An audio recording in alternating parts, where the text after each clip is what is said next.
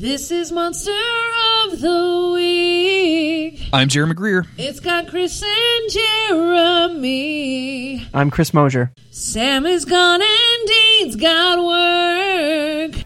Honestly, I could care less about him. He's a dick and a coward. Come back, bitch and jerk.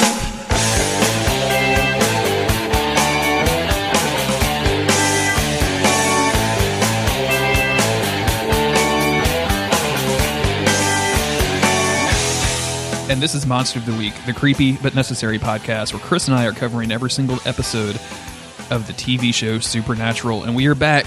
We are further into season 6. I'm still kind of excited about this season, but it's starting to show its cracks. Chris, how are you feeling? Yeah, same way. The back half of season 6 is not delivering on some of the promise that was in the beginning of season 6. But at the end of the day, we got our hunks, and I'm thankful for that. And this week we get hunks in the Old West, which I'm very much appreciative of, and a weird bit of time travel, which we're going to be covering today. And I'm pretty excited about that. Yeah, some fun stuff going on here. Before we do that, though, I just want to make a quick announcement that we have reached our first goal on Patreon. In fact, we did it minutes before, half an hour ago, before we started recording this podcast.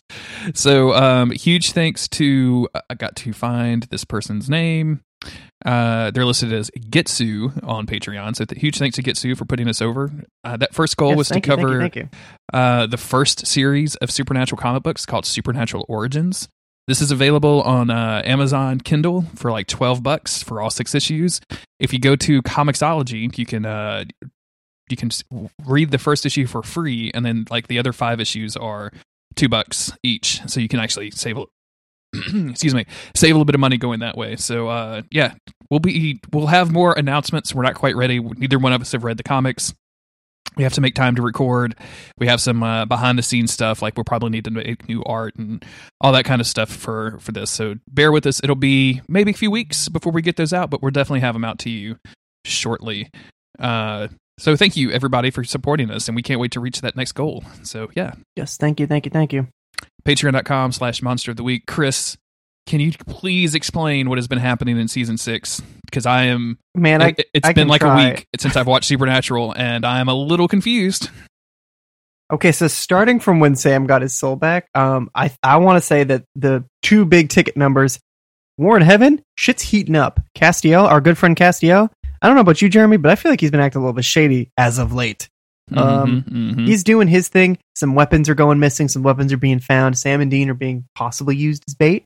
There's that whole situation happening. And on the other hand, we have the mother of all monsters, aka Eve, this creature from purgatory who has seemingly birthed all monsters that we know of in the world of Supernatural. And we don't know how to kill her yet. She's creating new breeds of monsters. Sam killed his grandfather, and Rufus just died too because. Also Gwen. We always forget about Gwen. Basically, our crew is trying to hunt these things. Right? That sounds accurate. It's vague, but it's accurate. No, you nailed it. We thank you. So the big thing here is Castiel acting a little weird, which is unusual. Yeah. Something's going up. Acting kind of shady. Ain't calling me baby. That's what Yeah. That's that new Taylor Swift song, right? Yep. Sure. Yeah. I mean, tell me that doesn't sound like a Taylor Swift song.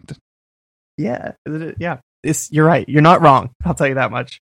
My favorite thing to do on my old hate mail Tumblr blog was to respond to hate mail for having a Tumblr blog with Taylor Swift gifs, and I don't know why, but it always just amused me, and I loved it so much.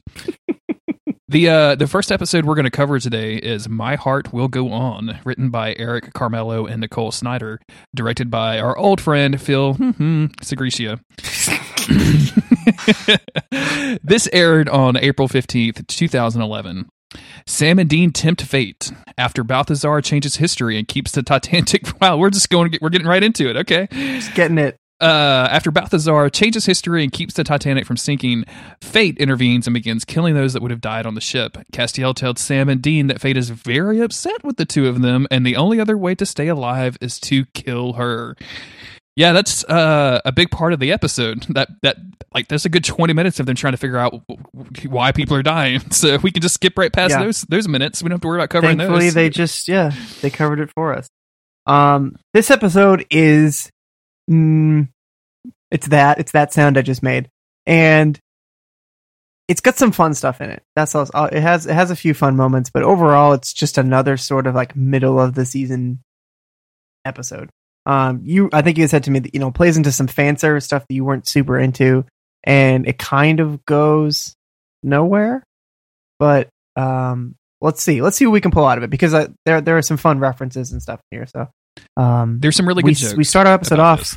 Yeah, there's some good jokes. There's some great jokes. There's one scene in particular that I actually really like. That's really stupid, but we start off with a Final Destination sort of cold open with this guy in his garage, like working on some stuff, and everything he does seems like it's a recipe for disaster. Like a skateboard is going to fall under him, and he's going to slip and die, and something we can just tell right away, like, death is out for this guy. I thought we were going to have a ghost with a sense of humor.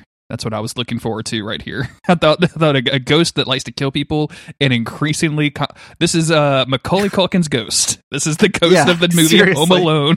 It just wants to kill somebody in a series of escalating dares.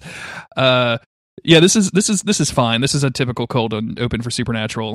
Like the back and forth and the almost falling on the garden rake or whatever and stabbing his eyes out, only to be almost decapitated by a garage door, which, Chris, I don't know if you know anything about garage doors, but that's not possible. I don't think it is. Yeah, they don't put blades at the end of their garage doors because this could happen. There's no way. Yeah, I mean, maybe he'd have like a crushed windpipe or some bruising, but I'm not so sure about the full guillotine effect. But you get what you get. Yeah, they've got. I've seen this thing, and it always bugs me when I see it. I don't know why. It's one of those like patented Jeremy Greer annoyances when it comes to horror movies. But like the garage door strangling you or bashing your head in or whatever. Like just garage doors just don't work like that. Why is this such a thing? Like I don't know, man. I'm just gonna stop talking about it because it irritates me. Well, after our Final Destination cold open, we are treated to the boys hanging out at Bobby's house, just sort of awkwardly hanging in the doorway, trying to decide who's gonna go talk to depressed, grumpy Bobby, I think he's just drinking whiskey in the middle of the day, and obviously he's upset about it. His old pal Rufus dying last episode. I didn't notice. I mean, I noticed it, but it didn't put the pieces together because I didn't realize which episode this was until a little bit later. The first sign that something is wrong here is that Sam and Dean play rock paper scissors, and Sam loses, which doesn't happen. Exactly. I was going to bring that up, and that was the first moment I was like, "Hey, wait a minute." Dean always picks rock and he picks scissors. What are you doing? Yeah. I love that fact about Dean is that he's just so stubbornly picks the same thing every time. And it's like a perfect like character analysis of the two brothers is that Dean always picks the same thing because he's stubborn, he sticks to his guns and he knows what he's about. And Sam is just like taking in that information and then like using that information for his own gain. It's a good metaphor for the two brothers. It's a good metaphor for the way Dean does like any of this big cosmic shit. It's always him digging his heels in the mud and just I'm just going to do what Dean wants to do, and that's it. Like even when literal death is telling him, "Hey, you need to be a little bit more. You just need to go with the flow a little bit." He's like, "Nope, sorry. I learned that lesson. Now I've totally forgotten it." Yeah, they do the rock, paper, scissors thing, and Bobby is after them to try to get them to help him research Eve, because they know the mother of all is out there. They don't really know anything else about it, though. Sam has the idea to get him to go out on a job, like just to kind of shake out the cobwebs, and before that can happen, Bobby just completely kicks him out of his house, which is pretty fun. Yeah. Just get out of here, go. And there's something about Sam's wardrobe in this episode. It's like he's got a really big jacket on and really big jeans that I kept being like, I know he's a huge dude, but he looks like a little kid swimming in those clothes. What is going on? I don't know if you noticed it, but for some reason, Sam just seemed like a little kid in this episode.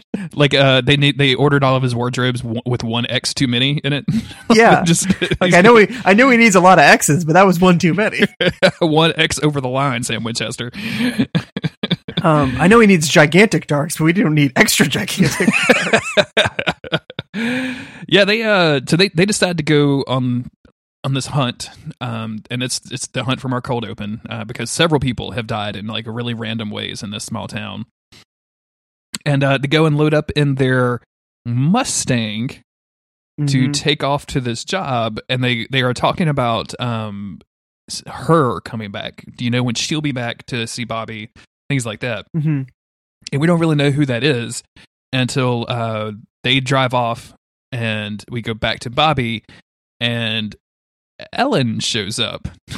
Dead Ellen. Yes, that Ellen. Yeah. The Ellen that died like 2 years ago, maybe 3 years now. I'm having a hard time remembering. Season 5, so it was 1 year ago. Yeah. Wow. Jesus, right? Was it season 5? Yeah, it was season 5. Man, I wrote this and I'm going to read you my notes. I wrote, oh shit, it's Ellen. And then I went, I swore she died, right? Yeah, they have written her back into the story. She specifically says that she's been hunting with Joe lately, so Joe is alive too, even though Joe does not make an appearance in this episode because money probably. For the same reason that Castiel doesn't really make many appearances in these episodes. But they at this time, Bobby and Ellen are married, like they're in a relationship. We see there's going to be some lingering cuts on a picture that's on Bobby's table. And now it's, instead of like Singer Automotive Yard or Scrap Yard, it's B&E, as in Bobby and Ellen. Mm-hmm. And Chris, before we get too far into this is going to happen throughout the episode. So I just want to go ahead and get the poison out now. I do not like this. I feel like this is just. I can't even. I don't know if I'd call it fan service, because I don't know if this was like a ship that the fans were really clamoring for. This feels like it comes out of nowhere. Like, at no point did I ever feel that Bobby and Ellen were anything more than just, casual acquaintances that were in the same business or that would team up to save the world together. Am I missing this? Did the show imply that this stuff was happening and I just completely miss it? Or does this feel as out of place to you as it does for me? Yeah, it doesn't, I mean, it's obviously supposed to key you in right away, like, hey, just FYI, like, look, Ellen and Joe are dead, and here they are. Ellen's married to Bobby. None of this makes any sense. And I was like, you're right. It doesn't make any sense. What is happening here? Because you're right. I guess in this timeline, the stakes are different. Like, maybe it's not supposed to be like a ship or like a fan service thing. It's just supposed to be like, look how different everything can be from just one thing changing. Where in the regular timeline, Bobby and Ellen are, like you said, basically casual acquaintances. They know each other through Sam and Dean. I mean, all hunters seem like they know each other, but there's never anything between them whatsoever. But in this timeline, in fact, they're married, I guess, is a possibility. But it's it's just a big red flag that, okay, we're dealing with something else here. Reality isn't the same. Yeah, and I get that. Like they are laying this on thick to show us that there's something dramatic has changed, and of course we know what it is right now because we read the description of the episode, and also like we have seen the episodes before, so I knew as soon as I saw My Heart Will Go On, I remembered this episode specifically. I just feel like this they write this in such a way as if I'm expected to have a bunch of emotions about it. Sure. At some point, the fix for this whole thing is to go back in time and to sink the ship. And I think even Ellen says that at one point. And of course, Ellen says that without realizing that that's going to mean she's dead. And Bobby is extremely emotional about it and like crying and everything else. And I get it. Like in this timeline, she's his wife. But as the viewer, this just left me kind of like, okay, dude, I see. Like you're playing like you're plucking the heartstrings. Like you're doing the country song thing where you're trying to specifically go after my emotions. And I feel like I'm too smart for it. Like that's not me bragging or tooting my own horn or anything. I just feel like anybody who watches this would be too smart for it because there's been no build up to this. Like all of a sudden they just smashed them together. Mm-hmm. No, I totally understand that. The heartstring things sort of don't have any effect on me in this episode. And you know me, like I love getting sappy about my hunks. And I love Bobby. Bobby he's sort of always like a go-to for me. Like when Bobby gets emotional about something, I get emotional about something. And there's usually a pretty solid 1-to-1 about those. But here, it's because it's used as like a plot device of they can't just fix the problem because Bobby will be sad. And that, I don't know, maybe it's because it's just a plot device that it doesn't work on me this time around. But Yeah, it's just it tries to set up, like, I guess, the B plot of the episode. I don't really know. I think it's fair to say that this just doesn't work for either of us. Yeah, and I agreed. I don't think it works for either one of us. I think what they're trying to do, and as we'll get to the end of the episode, they're trying to show that all of this weird shit that the angels are doing have consequences, have real world consequences, and it's not just as simple as changing one thing and then expecting everything else to be fine. And the reasons for doing this are deceptively given to Sam and Dean, but we kind of find out later in the episode that those reasons aren't necessarily true either. So it's weird. This specifically feels like, oh, we have these two characters. We want to bring Ellen back. They're about the same age. Let's smash them together. Yeah. And this entire fandom seems to like thrive on putting characters of the show together and creating Tumblrs and YouTubes around them. So let's give them something to talk about, to play that old country song. And again, I'm not going to keep bringing it up. I just wanted to bring it up this first time and just say that, like, it feels real lovey-dovey at the first. It just feels very manipulative. I know I've said that about Supernatural in the past, and I'm sorry. I'll probably keep saying it in times where I feel it's that way. But this it does the opposite of what I think they wanted it to do. Like, I think it was supposed to draw me into the story and make me, because I'm kind of the same with you. Usually, if Bobby's doing something, I'm usually there with Bobby. And if Bobby's hurt, or he's feeling emotional, or if he's feeling like he's useless because he doesn't have legs anymore, I am in that trench as well. Like, I feel like that dude is a good enough actor to bring me into that with him and to make me experience that. And he still sells it here. He's still not any less of a good actor. The whole thing comes off as contrived in a way that I do not like. Yeah, I feel you on that. I think that for season 6 and 7, there's going to be a little bit more of us not feeling a vibe on things. Not to detract from the podcast. I think we're always going to love Supernatural and their characters in it and everything like that. But I also do think that we're really going to find a groove with this again, where we're just all over everything. It's just there are a few more moments like this that stand out to us as not fitting in. Yeah. And even when I was watching the Western episode, I went into it thinking, why is Dean going to duel somebody? It doesn't seem that seems like something season 1 Dean would do. That's the reckless kid doing that, but Dean's grown up now. He's a man, and he's a lot more responsible. But it does, when I watched the episode, I thought, okay, that worked out a little bit more than I expected it to. But I sort of have those reservations with season 6 now. And anyway, let's not get too hung up on that. Let's keep moving. The boys have to go, and they gotta do their investigating, and they gotta put on those suits. And I think, is this when we start to see another kill? I don't think so. I think another kill becomes later. It's after we meet the lawyer. Right. Yeah. So that's right. Dean goes to investigate this lawyer because there's been whole families that are going down in weird different ways. And Dean does maybe the worst job asking this lawyer what's up with his life that I have ever seen. And like, at one point he asked this lawyer if his grandma pissed off a gypsy, which is not cool on a couple of different levels. He's just being really terrible at this. And it makes me think, like, does this whole time thing, like this shift, mean that Dean is bad in his job now?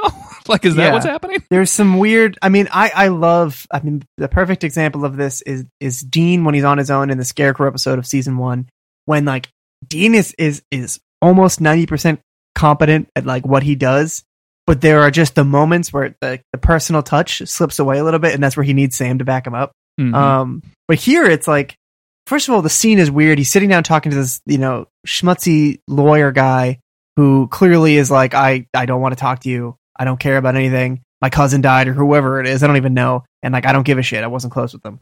And Dean, first of all, they do a lot of weird zoom ins on the lawyer. These just zoom shots that they keep getting closer to his face. And I was wondering what the deal with that was supposed to be. But they just do not try at all to sell Dean to this guy whatsoever. It's like Dean says, like, hey, you're in danger. And the guy says, oh, what is that, a threat? And I can see why a lawyer would take something like this guy's personality suggests, not just say, oh, lawyers are all out. No. This man, this type of person who's all about just bullshit.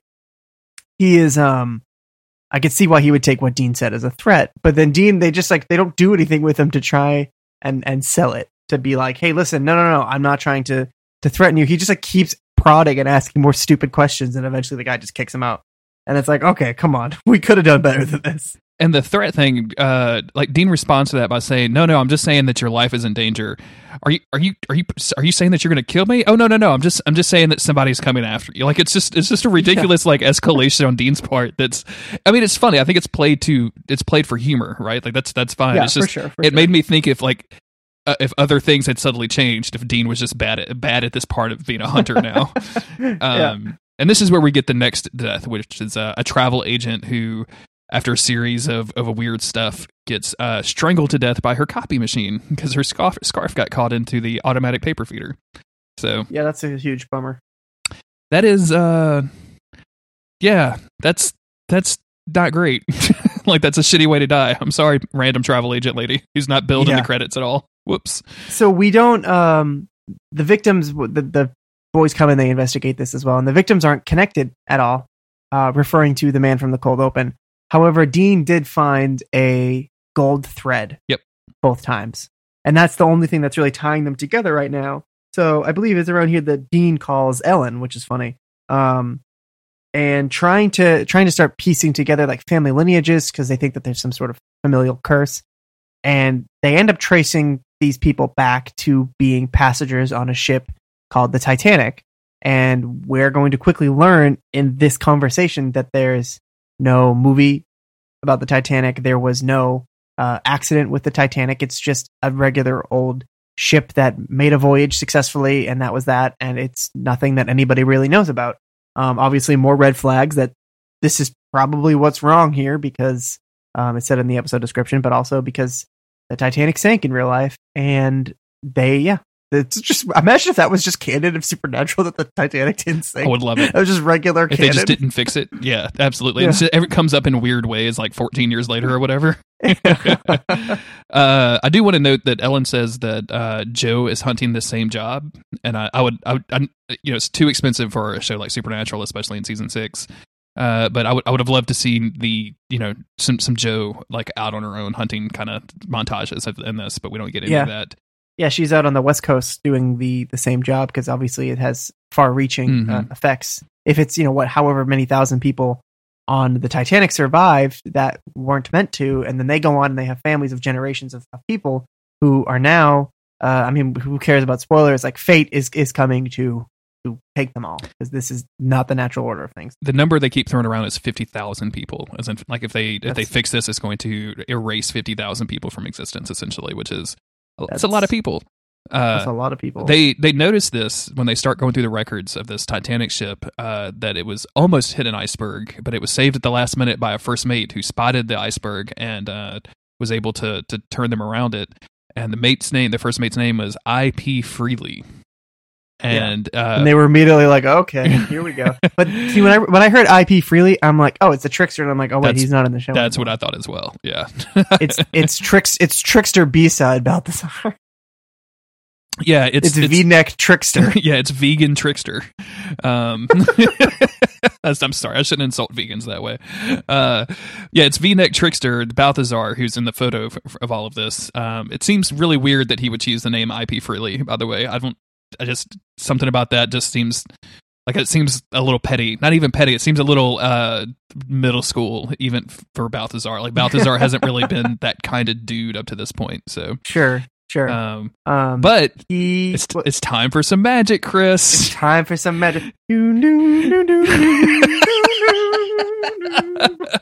Boys get out their wands. They shut the blinds, get out their wands, and they start having fun with one another, Chris. Hashtag morethanbrothers.net. And so they summon him, and I think there's some pretty good Destiel lines in here. Oh yeah. Is this where he says something about your boyfriend Angel or something? That I always see. Yeah, I think I don't remember what the exchange is, but Balthazar says, "You have me confused with the other Angel. The one in the dirty trench coat, who's in love with you." Oh yeah. I mean, they can't be accidentally doing this stuff, right? I mean, like they know, they have to know. They know. It's season 6. I'm willing to bet that they maybe hadn't gotten into it completely, but they have to know. They have to know. Balthazar is saying that he did this so that he would never have to watch that movie or listen to the Celine Dion song again. And of course, the boys are both, who's Celine Dion? She's like, oh, she's just a failed lounge act in Vancouver somewhere, so don't worry about her. Whoops. So I guess that's a reasonable reason to go back in time and save 50,000 people, which is what he says. Like, oh, hey, this is supposed to be I'm a hero. I saved a bunch of people, and that's what you guys did. You saved a bunch of people. But yeah. So it leaves the boys with a sort of conundrum here, because if they reverse it, all those people are going to die. If they don't reverse it, then all those people are going to die. So, because I think they're dealing with the idea of like all these people will never be born, or they can just die horrible deaths now. So they're like, well, being not born is probably better than dying a horrible death. That's not for you guys to decide. First of all, you're all playing with fire. Yep. But Bobby comes in here and he is just like, no, don't reverse it, because I think he realizes at some point the information comes out that Ellen will be dead. But if they reverse it, Balthazar specifically tells them, because the boys are like willing just to take Balthazar on his word, because they're above a 14 IQ because they're fucking Balthazar. And so they kind of press him on what's happening. He says, oh, well, Ellen and Joe would be dead if we go back and sink the boat. So when they tell Bobby that, he kind of freaks out and he's like, no, we can't. We're going to find something else to do. And he's very emotional about it, as you might imagine. For sure. For all of the I guess to get back to it real quick, because this is going to come up here in a little bit. For all of the talking that I did about how I didn't like the fact that the writers put these two people together and smushed them together, Bobby and Ellen specifically, I do think that these two actors share an extreme amount of chemistry with one another, and I think that like watching them argue back and forth in like an old married couple style is really, really fun. Like I wish I liked it more. I wish we could have kept Ellen on for a long time. I wish she didn't have to die back in season 5, because boy, her saving Bobby through his suicide and alcoholism and all this other stuff and all of the things that Bobby has gone through, I think would be extremely interesting, and having her take up the role of helping Bobby as the nexus of Hunter information. I'm just saying this off my head. I hadn't actually thought about this until now, and I'm loving this. Please, Balthazar, go back in time and fix this. It bums me out that you're saying this, because like that sounds so great. If they give it the time and the attention, and not just a like, what if, smush them together thing. Yeah. Then I think it could be great. I mean, the actors are just so great that it's just you want it, and but that's not what we got. Instead, we just have the boys hunting some stuff. Yeah. Oh, they go to hunt down Russo, the lawyer, and they see they save him from getting hit by a truck. But of course, he's still, justifiably a little wary of Dean. And now that he's brought his gigantic friend Sam with him, and he runs into the street and gets hit by a bus right after being saved. So the lawyer is now dead too. And there's a really great joke in here, because the bus has an advertisement for the lawyer on the back of it, and Dean starts laughing and he says, "Too soon?" And Sam's like, "I think 5 seconds is always too soon, Dean. I think you have to wait longer than 6 seconds." Yeah, it's a good little exchange. But from there, so let's see. That's where they see Fate. That's where Sam sees Fate in the window. He sees someone that, I mean, like, we haven't seen before, but a blonde woman with glasses that is looking at this. That he had just trigs that that's Fate. I don't really know how he puts that together. He's just like, I think I see her. Let's go. Yeah. Does Sam want to kill her? Yes. Is he saying something about killing her? Because I wrote down the notes. Sam says, "I want to kill her," aka he wants to bone down on her. Oh, well, I don't think he says he wants to bone down on him or anything. No, he doesn't. But killing and boning down might as well be the same thing. When it comes to the curse of Sam Winchester.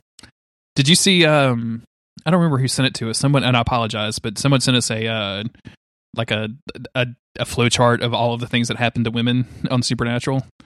Oh no! And it was basically like, does Dean like her or does Sam like her? And then both of them lead to death. Oh no! I'll see if I can find that and link in the show notes. I think it might be in our DM somewhere on Twitter. But that was, thank you, friendly, nice person who sent that to us. So Dean wants to go talk to her, but does that pan out? My notes got vague here. I don't know what I was doing. Yeah, so this is where they go in and they're like, it's this weird abandoned kitchen or something, so she freezes time. That's right, she freezes time. Yeah, tries to cook them alive. We haven't really talked about this a lot, but like we've seen this trick a couple of times where time will freeze and then stuff gets moved around, and this time we see her turning on all of the gas and doing something to Dean's flashlight so that he tries to get the lighter out so that he can see. And of course, Castiel saves them at the last minute and teleports him to Europe for some reason. I guess. Yeah, he says that they're in like the Balkans or something. It's really weird. Everything about this episode is really weird. He teleports them to White Russia, is what Castiel says. That's right. Unless I've wrote that line down wrong, which it's just some random like wide shot of a forest. Yeah, and which looks nice. Like I love it when they go outside with this really stuff, nice. And I wish they did more of it. I can definitely see this probably cost them like $50,000 or something crazy. I wonder if they used that space for a few other things, maybe an upcoming episode, and they did some like pickup shots for this. Who knows? I don't understand how I don't even know most of the words I just said. So Kaz basically explains this whole situation. And it says that like the only way to handle this is to kill fate. Like they just have to. They have to tempt fate. And that she is mad at them because they averted the apocalypse, and that was her job. Like that was she had a book, right, and she was going by the book, and they averted all of that. Which I appreciate that sort of gets brought up, because you would think that the apocalypse would come up more, being that it was just last season. I feel like it doesn't. Yeah, you would think that this thing would have more ramifications. I don't remember if we specifically talked about it when we were dealing with the French mistake, but when in the French mistake, when Sam is asking Jen, his real world wife, about like the earthquakes and the typhoons and things, and I was like, where did the show explain any of that? Like there was that brief like news thing, but you guys did not talk about that at all. And I mean, I kind of wish you did. Like I want to see some real world after effects of because y'all did some freaky shit. Like that was some serious magic, and that would have ramifications in this world. So I want to see what those are. They did really drop all of that. And I guess, I mean, what can you do to linger on it? But it makes the world feel less cohesive than it otherwise would have. It feels like, I mean, season 5 was dealing with the fallout from season 4. Between season 3 and 4, there was a sharp enough break because Dean had been gone, and then we weren't really supposed to know what Sam was fully up to yet. But everything feels, for the most part in the show, very cohesive, building upon what came before. And I get that this is a kind of a fresh start, because it's season 6. It's after the big apocalypse. It's a new showrunner. So I get it. But at the same time, season 6 also feels like a stark dividing line between the world of Supernatural, like what came before and what comes after. Mm-hmm. So yeah, a lot of stuff just gets left behind, and it is what it is, but it is a shame that we don't get a little bit more of that. But I like that it comes up here. I like that it is a topic of interest to some people, like fate. Yeah, because I mean, it's always fun when they introduce these cosmological characters too. Like the fact that there is, one of the 3 sisters is actually like a blonde woman with glasses, looking like a librarian and running around killing people in increasingly bizarre ways. Is interesting and cool. Like I think that's fun. For sure. They Castiel also tells them that Balthazar has a weapon to kill her, and that they just keep going back to this Balthazar store of weapons thing, which I have no sense of anything of. Like they had that like half a stick from the beginning, but I just don't. Sure, whatever. It doesn't really have a sense of like place or weight or purpose or anything like it, because we don't see it, and we don't really know what it is, and we don't know why it affects anybody. It's just like the weapons of heaven, we saw what the one thing was doing, but like witches can do all that stuff too. Like it doesn't seem like the weapons of heaven do anything particularly more threatening than what we're used to seeing from our baddies. Sure. We go back to Bobby and Ellen, and as they're kind of working this out. And Bobby is acting weird, as you might imagine, if you thought that fixing this problem would make your wife go away. And Ellen pretty much just calls him on it. Because, again, Ellen is a really fun character, and the actress that plays her, which I wish I had written down and didn't.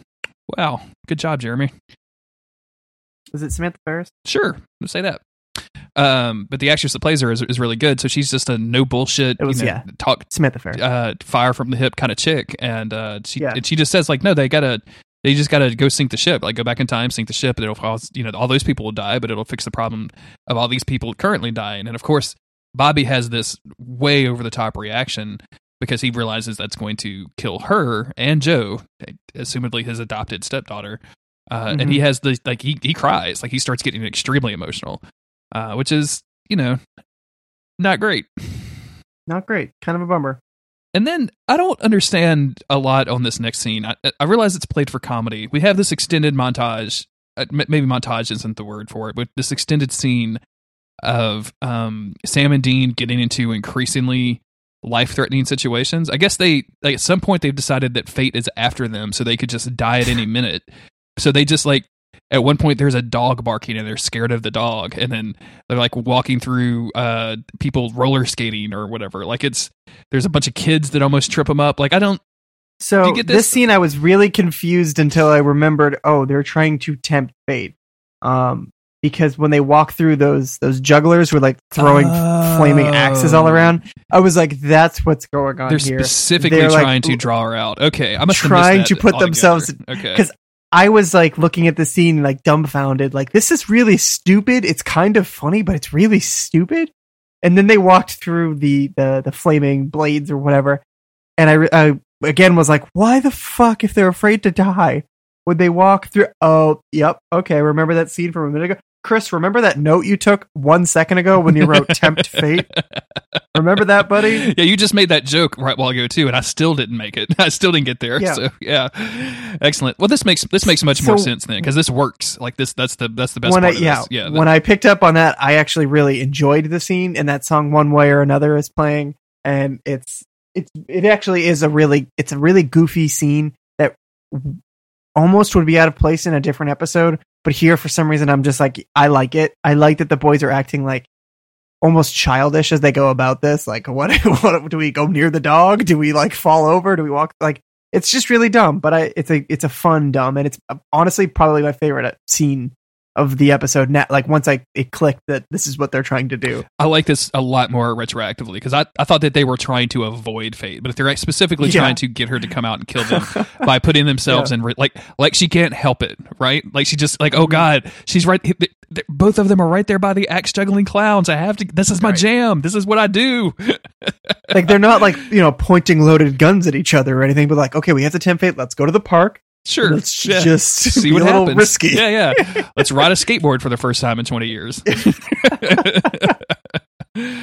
And this works. So they're walking down the street when somebody drops an air conditioner unit, a condenser unit on top of them, and time freezes at the moment of impact. And Castiel shows up and has a confrontation with Fate, whose real name is Atropos. And this is where we learn that it wasn't just that Balthazar wanted to go back and kill and make Celine Dion's career non-existent. Castiel sent Balthazar back specifically to do this so he could use these souls to feed his war machine. Yeah. Which is pretty shady. Shady as hell. Like there's been a lot of soul business this season, and the kind of moving around of souls and things like that. Obviously they contain power, or else demons wouldn't want them. They wouldn't be trading for them. But it seems like heaven hasn't really tapped into that, or at least the heaven that we know. And Castiel doing this seems shady and shows a level of desperation that, like, we've seen Castiel have, but this makes it seem to go even further than that. And this is one of the things about season 6 that, first of all, I forgot about. But second of all, that I actually do feel sort of delivers on some of the promise of the early season, even though they don't hint at anything being wrong with Castiel. He's just fighting a war and doing what he has to do. And he just seems busy all the time, and he's not in a lot of episodes like he was.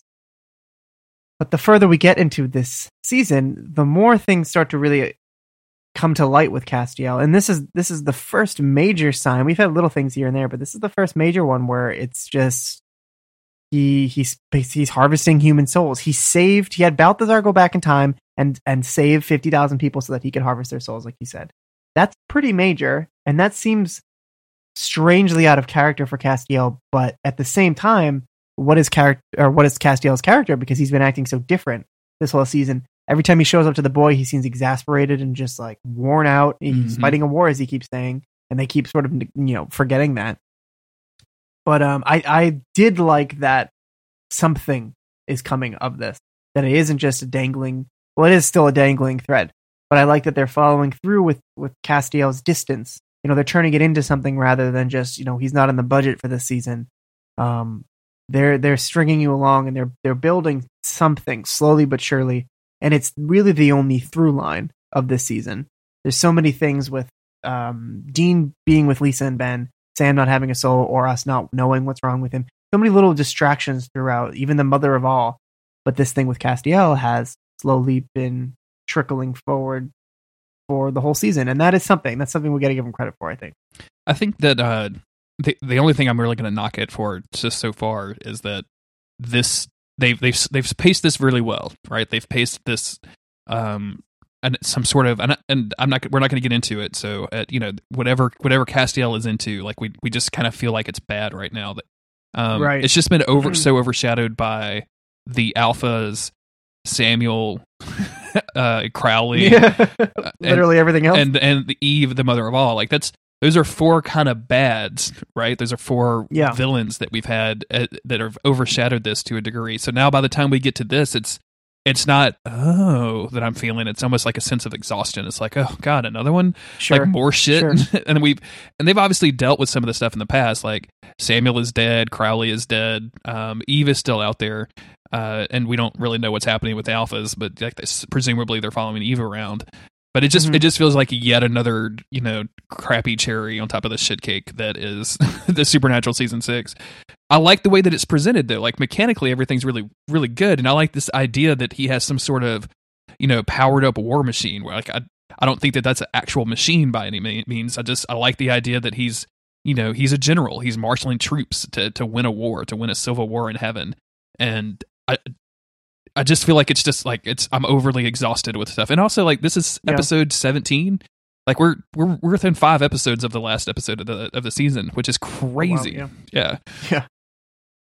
It that's the thing is I feel like a lot of other shows, a lot of modern shows will build multiple storylines throughout a season, and not everything is resolved, but they'll hook you on multiple levels, and they'll show you bits and pieces of it every episode. And then by the end of the season, you'll have some resolution. But it's like, no, these stories are all continuing next season. It's not all going to have to be resolved at the end of this. We don't always get resolution at the end of a Supernatural season. However, it does seem like because we really have 2 main vessels for our main characters. It's not an ensemble cast necessarily in the traditional sense where like any character on Parks and Rec can have an episode about them because everybody's popular or everybody has their own style of jokes or whatever. There's a storyline that can be wrapped around any character in that. In Supernatural, most of them just follow Sam and Dean, so all of the stuff that's happening have to be put into the context of Sam and Dean, which is most of the time that's what makes Supernatural so great. But it also means that we're going to jam a lot of storylines into a small period of time, and that makes season 6 feel like it's all over the place. When if they had slowly built up this Angel War or Angel War machine over the course of maybe even 2 seasons, maybe that's happening. Meanwhile, they're dealing with the alphas. Meanwhile, they're dealing with this Eve thing that they don't really know. It's just a slow build on all of it, rather than these little mini arcs within the season as they go about things.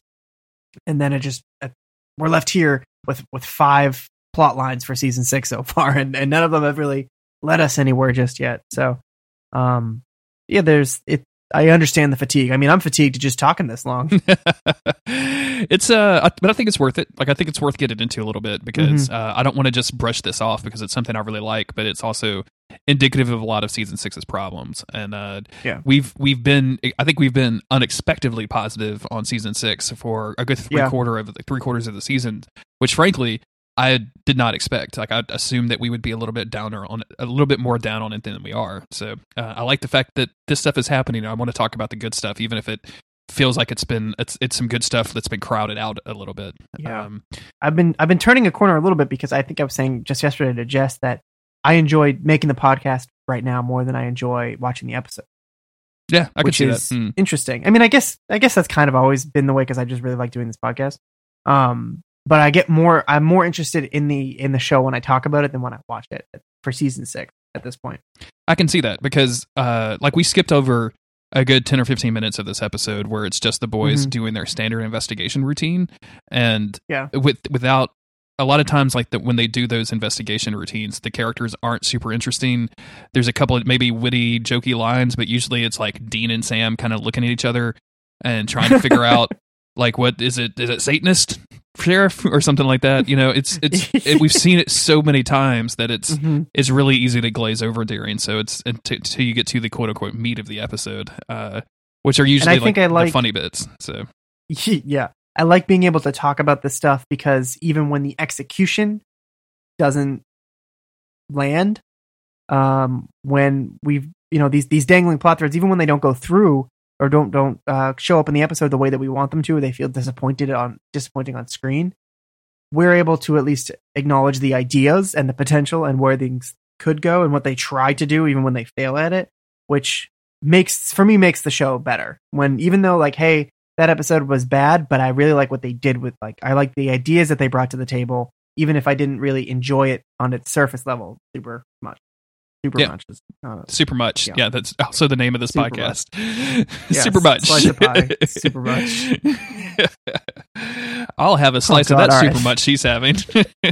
let's move on to the rest of this episode before I weigh us down. So Atropos. Let's just keep calling her Fate. How about we say Fate? Yeah, Fate that sounds good. Fate says that she's definitely going to kill Sam and Dean, and there's nothing that Castiel can do to stop her. And if he does something to stop her, then she's got 2 other sisters waiting in the wings that will be ready to avenge her. Mm-hmm. And that's when Castiel you could see him like, all right, fine.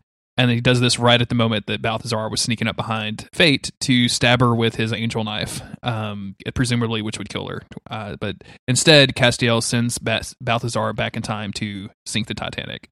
So, yay. Yay.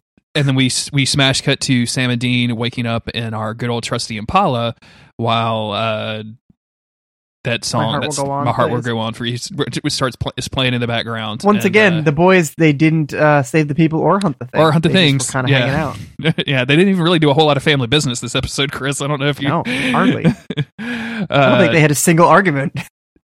No, they didn't. They were kind of just this. If you think about it, this was what we had been asking for, which is the 2 of them, on the same side doing a hunt. Like it gets a little weird, but yeah, they didn't even get into they don't even have like a long conversation at the end. They wake up, and I actually like this scene where they're both saying like how weird their dreams were, and slowly realizing that they remember everything. And Castiel shows up and tells them like it was all real, and basically said like he didn't do this for them, but he wanted them to remember that he did that this happened. I don't necessarily know why. I don't know why either. Like it just like, does he want to show his power? That doesn't seem like Kaz. Like, but why give them this memory? Or is it just because I don't think he specifically says so. And if he, God, I'm sure our listeners are going to get mad at us if they do, because that's pretty obvious mess up. But I feel like it's just specifically to show them like this is like everything has consequences, like everything that we're doing, like all of. Well, maybe he does give this speech that he says like everything that they're doing that they have done that stopping the apocalypse and him rebelling against heaven wasn't written down, like it wasn't the plan, and it has consequences. Maybe that's the whole thing. That this is maybe he's just sort of trying to illuminate the situation that he's in. Like, look at what you stopping the apocalypse, all this crazy shit happening. Like, that's what I'm dealing with right now up in heaven. That's what this war is about. I mostly took this scene, this whole thing, as less about even like why they would remember it, and more about Castiel's lie here because he doesn't come clean about the souls or anything like that. He's just like, yep, not at all.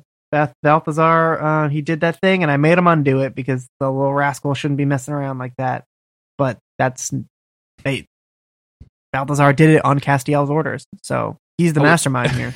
I wish I had just scrolled down like 2 inches in my notes where I had notes on all of this. So, oh, great. Good job, Jeremy. Excellent. Good job for me questioning what I was thinking. Yeah, awesome. Good job, GG. Yeah, so he explains all of that and then talks about the lie. They go to check on Bobby, who is passed out with a bottle of whiskey on the floor on his couch. The picture on the stand that we talked about earlier that had B&E Auto Shop or whatever, now it just has Singer Automotive, and Dean does the really sweet thing of covering him with a blanket and taking whatever lore book he was reading and tucking him in basically. And it's again, they linger on this shot like it's supposed to be super sad, and we really care about Bobby and Ellen, even though were literally only together for like a minute or two on screen. So it's just, I guess, showing us a world where like Bobby is now like he doesn't have Ellen, he doesn't have a wife to help him get over Rufus or help him get over anything, but maybe that doesn't matter because Dean's there to tuck him in. He has his boys, they're still there. I don't really know if this is supposed to be a positive or a negative thing. It's just like, this is Bobby. This is all Bobby's ever going to be. Yeah, I think it's definitely supposed to be negative because it shows that without having that level of support, that he is going to turn to drink more, and that he's going to go to sleep on the couch and not in his bed and things like that. Like it's showing that he's gonna not kill himself, but he's gonna work himself to death doing this without having any kind of like nice thing in his life. And again, we don't have to hammer it home, but just lingering on the shot of like, oh man, it just say B&E and now it doesn't. Oh, like okay, we okay, Garth Brooks, we get it. The thunder rolls. Chill out. We got it. So yeah, that's the episode. I think I've kind of said my piece on this. I like this episode. Like it's in the good column for me. I don't necessarily think it's a great episode. They get some good mileage out of Titanic being, a really popular movie, and that's really funny to me. And boy, there is something just terribly wrong about watching these boys drive a Mustang. I don't like that at all. It doesn't make any sense. But I like that we're setting Castiel up, like we're slowly but surely trying to figure out what's happening with Castiel. But otherwise, it's just kind of a mid-season. I think I think that's what you called it earlier, like a just kind of episode. It's that noise. Yeah, it just it is what it is. It's the middle of the season episode. They're just playing with some interesting ideas. But like you said, not bad, but it just is what it is.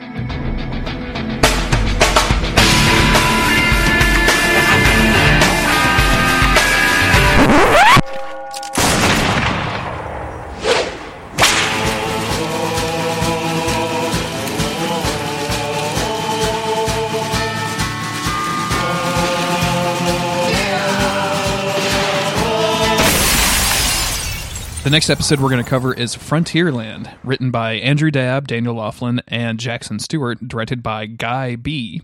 Sam and Dean return to the Wild Wild West. These fucking episode descriptions. We return to, just straight up referencing the Will Smith thing, right? Yeah. While searching for a way to defeat Eve, Dean stumbles upon Samuel Colt's journal in the Campbell Library. Realizing Samuel might have the answer to their problems, Sam and Dean ask Castiel to send them back in time so they can meet the man himself. While Sam is a bit reluctant to time travel, Dean is beside himself with excitement to return to the Wild Wild West. The joke's so nice they did it twice. Chris, can you believe that? Interesting move there. I gotta say, my favorite thing about this episode, I love Westerns. But the best thing about this episode is just how forward it is with all of its plot. Everything moves forward the entire time. The only real leap is just that, like, they are traveling. Dean just decides they should just travel back in time, and they're just like, "That's just the thing we should do." Yeah, that's the biggest step in all of this. That's the conceit of this episode is that Dean is just like, I've done it before, so let's just do it again. But the rest of it Castiel agrees. That's also the biggest. Castiel agrees. That's the second biggest leap. Sure. But after that, it's just like, okay, the boys are going to work together and they're going to do this thing. And when they need to have two different plots going, they split the boys up and they both effectively deal with the things they need to deal with. Meanwhile, there's a little bit of Bobby Castiel action on the side, and then the episode's over, and you got everything you needed out of it. It's just it moves quickly, and it doesn't fuss around, and I really liked it for that. It's also a pretty big deviation from our normal episode, just given the trappings of the setting. So, we're going to do a little bit of that investigation stuff that I was just complaining about. But because the setting is so different, it actually makes it a lot more fun. Mm-hmm. Mm-hmm. So let's get into it from the beginning, because because Chris, I love this episode. I'm gonna make. Same. I didn't have the time to watch it with Autumn. I'm gonna make Autumn watch this episode before she listens to this podcast, because I think she's gonna like it a lot. So we start with a cold open that is a little weird. We see that it's Sunrise, Wyoming, in 1861, and like the standard high noon setup where, you know, two guys in cowboy outfits, probably not outfits, but, you know, dusters, boots, belt buckles, you know, are squaring off at each other at the town square. One of them is this dude that we don't recognize, and then we realize the second one is Dean Winchester in full gear, and we're like, excuse me? And then the clock strikes, they shoot each other, and then we get this like Bonanza style supernatural intro, which I love. If I can find the music for it, I will definitely cut that in. So enjoy that. Yeah, music throughout this episode is great. Very Good, the Bad, the Ugly, and just it's all really well done. Yeah, the soundtrack goes into season 5, like the official Supernatural OST goes through season 5. I don't know that they've released a compilation of any of the original music. I've ragged on it a little bit in this season. This is the first time that I was really getting a kick out of the music. Like they do I don't know if they were using like pre-recorded stuff or if they wrote all of this Western stuff, but whatever it is, it's really good and it adds to the flavor of the show a lot. For sure. It's just for such a ridiculous episode, I just feel like they pull it off really well, and I can't tell if it's because of the love I have for Westerns or if it's just a fun episode. It's a fun episode of TV and they make it work.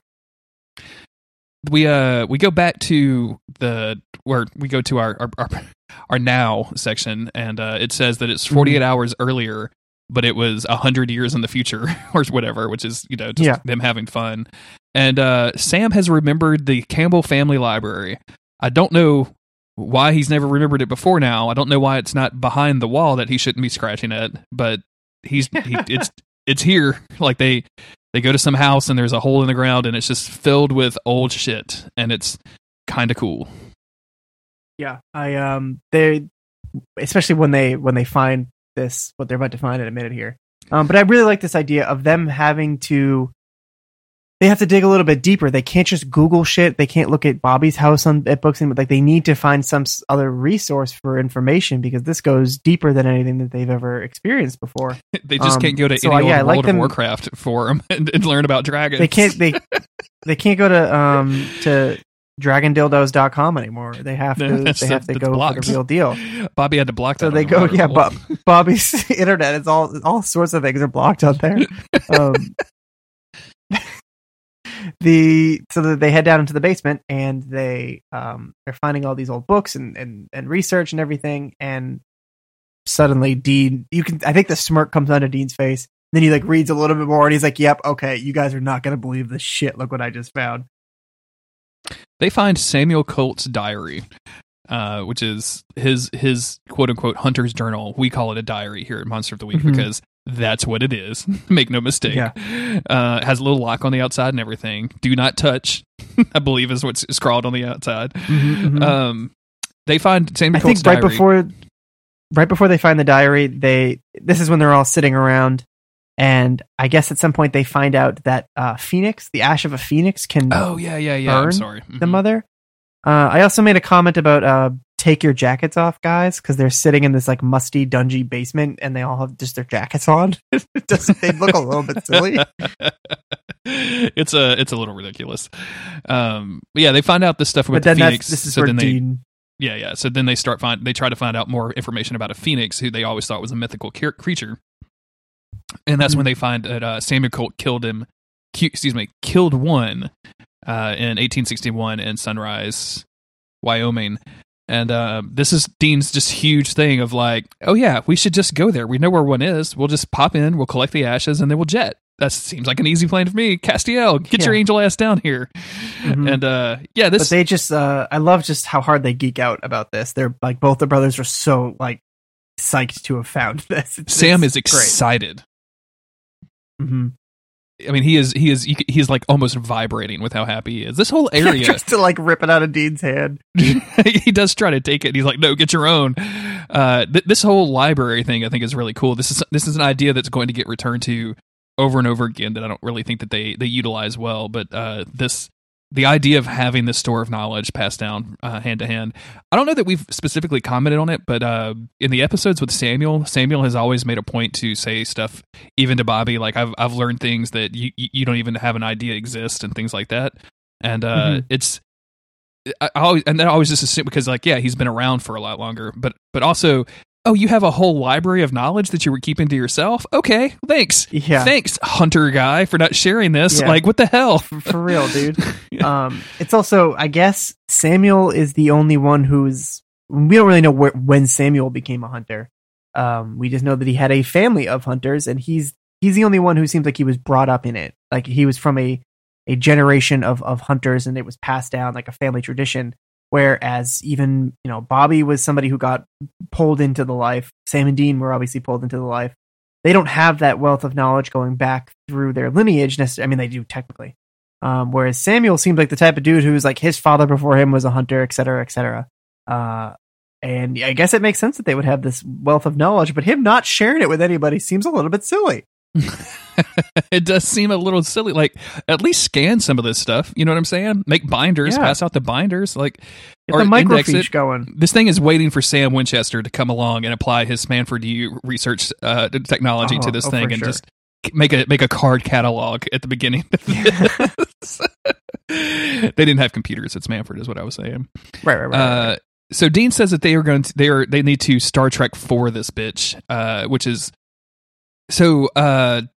In the last episode of the podcast, we dealt with a worm that they called the con worm, and at some point during the episode, I asked why it was called the con worm, and like, thank you everybody who wrote to us, we appreciate it. But several people pointed out that was a reference to a Star Trek, like with the Wrath of Khan, where he actually has a worm go in his ear or whatever, and so we talked about this on the Discord a little bit, and I said, well, that seems really weird because that seems like the kind of movie that Dean would make fun of Sam for watching, not make a reference to. And then in the very next fucking episode, he's dropping Star Trek 4 references and making fun of everybody for not watching Star Trek. So yeah, my bad. I should have known the con thing, and I should have known that Dean just watched a bunch of shitty movies on cable TV because he grew up in hotel I don't rooms. know anything about Star Trek. Oh, really? Yeah. Or he just never got into it as a kid, or what? Never thought it looked interesting, and I had friends later on in life that were like, "Dude, no, you're wrong. It's great," and I believe them, but I think it's too late. You think it just passed you by? I think it just passed me by. I'll tell you, you don't have to have any kind of affection for it, but that new series, Star Trek Discovery, is really fun. It's actually set before the original series, so it's a little retro, but it's still very, very fun. What, like the movies? No. There's a new TV show out. Oh. Yeah. And the lead is a black lady whose name I forget, but which is kind of cool in and of itself. But it's actually really good. I haven't watched the whole thing. I watched. They do this fake out thing where the first 2 episodes are with one cast and then they switch cast on you, which just seems pretty unusual. But interesting. Yeah, but it's pretty good. I'm up 4 or 5 episodes in. I know friend of the show Caitlin watches it because she was talking about it the other day. So yeah. Anyway, I think I definitely like the idea of Star Trek and like that format, what it can do. But I think as it has become pretty clear over the course of this podcast, is I'm more of a fantasy guy than a sci-fi guy. Yeah. Well, I mean, there's no ghost in Star Trek. So. There's no ghosts. There's no swords. So I mean, actually, there are episodes of Star Trek where they literally just go like do some swords and ghost shit. Like it's crazy. Star Trek does everything with that goddamn holodeck. So well. Exactly. So Dean says they're going to Star Trek 4 this bitch. They're going to send him back in time. Star Trek 4, by the way, they had to save the Earth because all the whales went extinct. So they actually have to go take a trip around the moon. And then it's you get that kind of fish out of water thing where all of these people from the year 2017,000 or whatever have to go to like then modern day America and like hang out with 1980s people. So So he wants to go back in time. Bobby says he only has ever watched Deep Space Nine, which is kind of the hipster Star Trek. So I can get into that. I see. And Dean explains he's like, okay, let's go get some ashes. We'll go hang with Samuel Colt, and then we'll bring it back home. And then he prays to Castiel, except Castiel doesn't show up. We have somebody else that shows up instead. Yeah, an angel named Rachel who's like, hey, what's up? What do you need? You called? And they're like, I'm pretty sure you're not Castiel, bro. And she's like, yeah, no, he's busy. Can I help you? And I think Dean's a little bit ornery about that. And he's like, hey, no, I feel like I specifically called out his name. He's pretty used to me calling out his name by now. Where is he? And she starts to get a little bit frustrated with them. She's like, he's in the middle of a war. He's commanding an army. You can't keep calling him down here with your petty little crap. I'm here. I'm trying to help him out. So now what the hell do you want? And just as things are starting to get a little bit heated, Castiel shows up and he's like, Rachel, my girl, please be cool. I like this whole thing quite a bit. I like that Castiel is trying to delegate a little bit because obviously he's running this war. He's the general, like I said, marshaling his troops. So he's got shit to do. And if he's got somebody that he can go send to help Sam and Dean, it's not like he's forgetting those bonds. It's not like he's forgetting, because he does kind of owe to Sam and Dean a little bit. Like he wouldn't be in the position that he's in if it wasn't for Sam and Dean. And I think he does want to help them, and he wants them to be friends. And sending this chick is doing that. It's like, oh yeah. She's an angel too. She can probably just do anything that I can do. Just make it happen. I think Dean is definitely on the wrong here. And of course her reaction is very good when she starts calling them names and stuff, and Castiel has to show up and stop her. So that's good. Yeah, I think it just goes to show again more of Castiel's state of mind, where he's reaching a point where he doesn't understand. It's almost like he's forgetting their bond, like the personal nature of it and not just the obligatory nature of it. Like he's like, oh, I owe them because of how they helped me, so I'm going to send somebody to help. But like, no, they don't want somebody to help. They want their friend, Castiel. It just sucks that this has been such a one-way street for Castiel. Like he's just, over the course of season 6, he has given and given and given. He's not asked them for help at all. He's just told them like, yeah, I'm having some shit.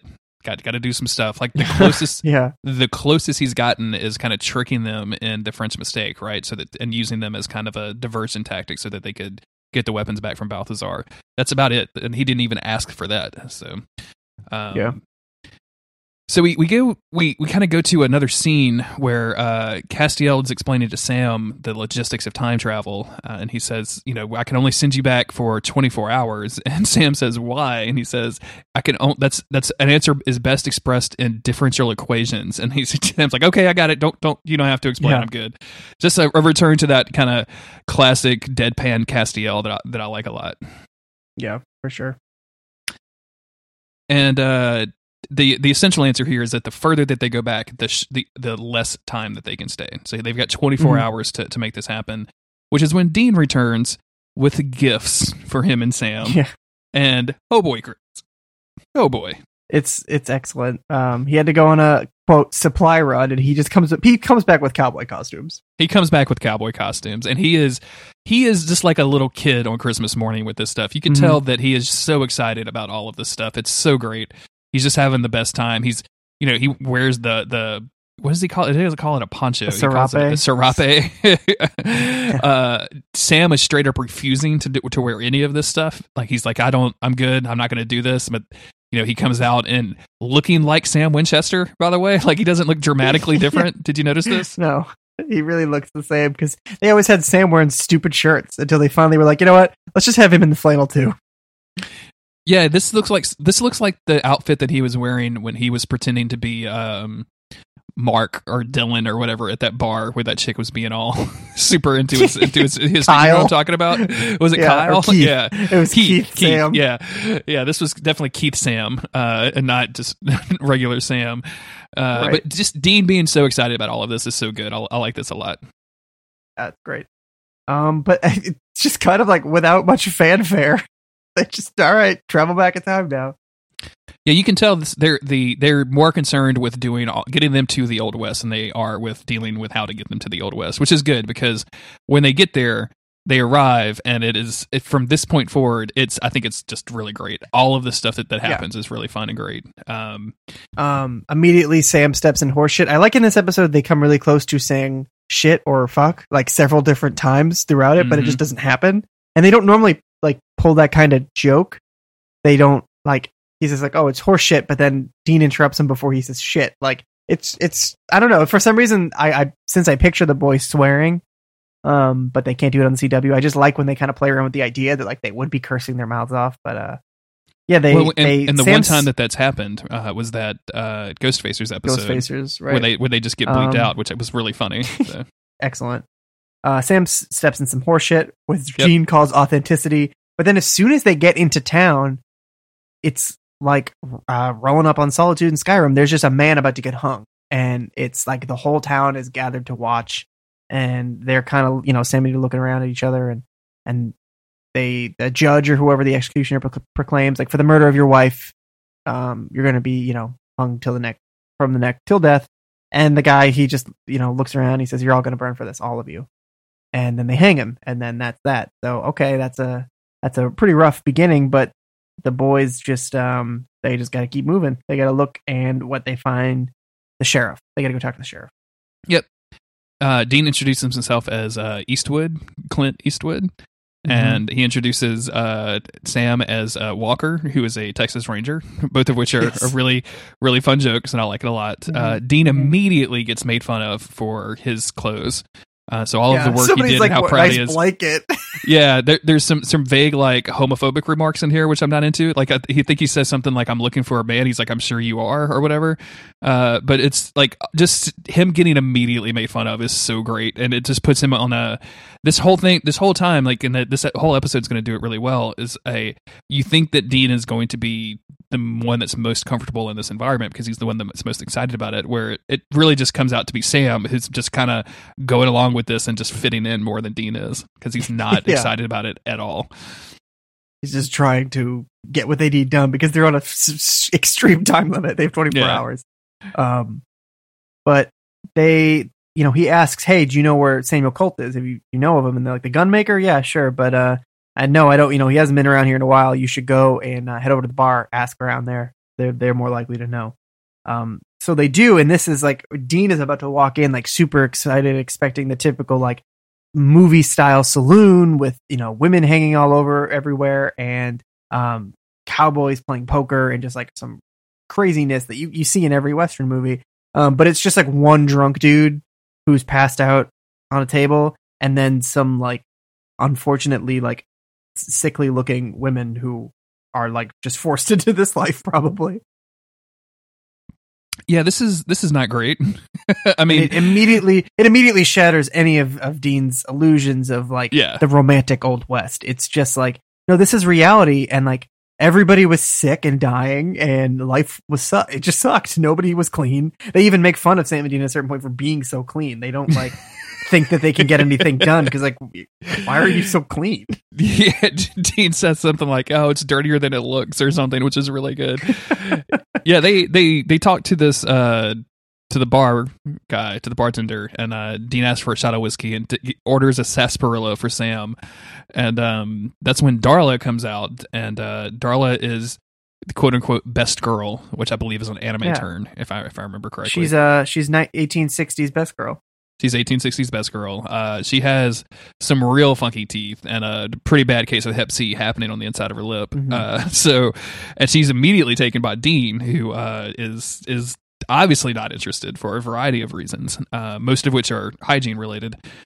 Luckily for Dean, the judge comes in that we saw earlier hanging that dude and demands Darla's presence, and they go upstairs to bone. Right. Meanwhile, Dean tries to take a sip of his whiskey and realizes that 1860 whiskey takes a fucking gasoline. Yep.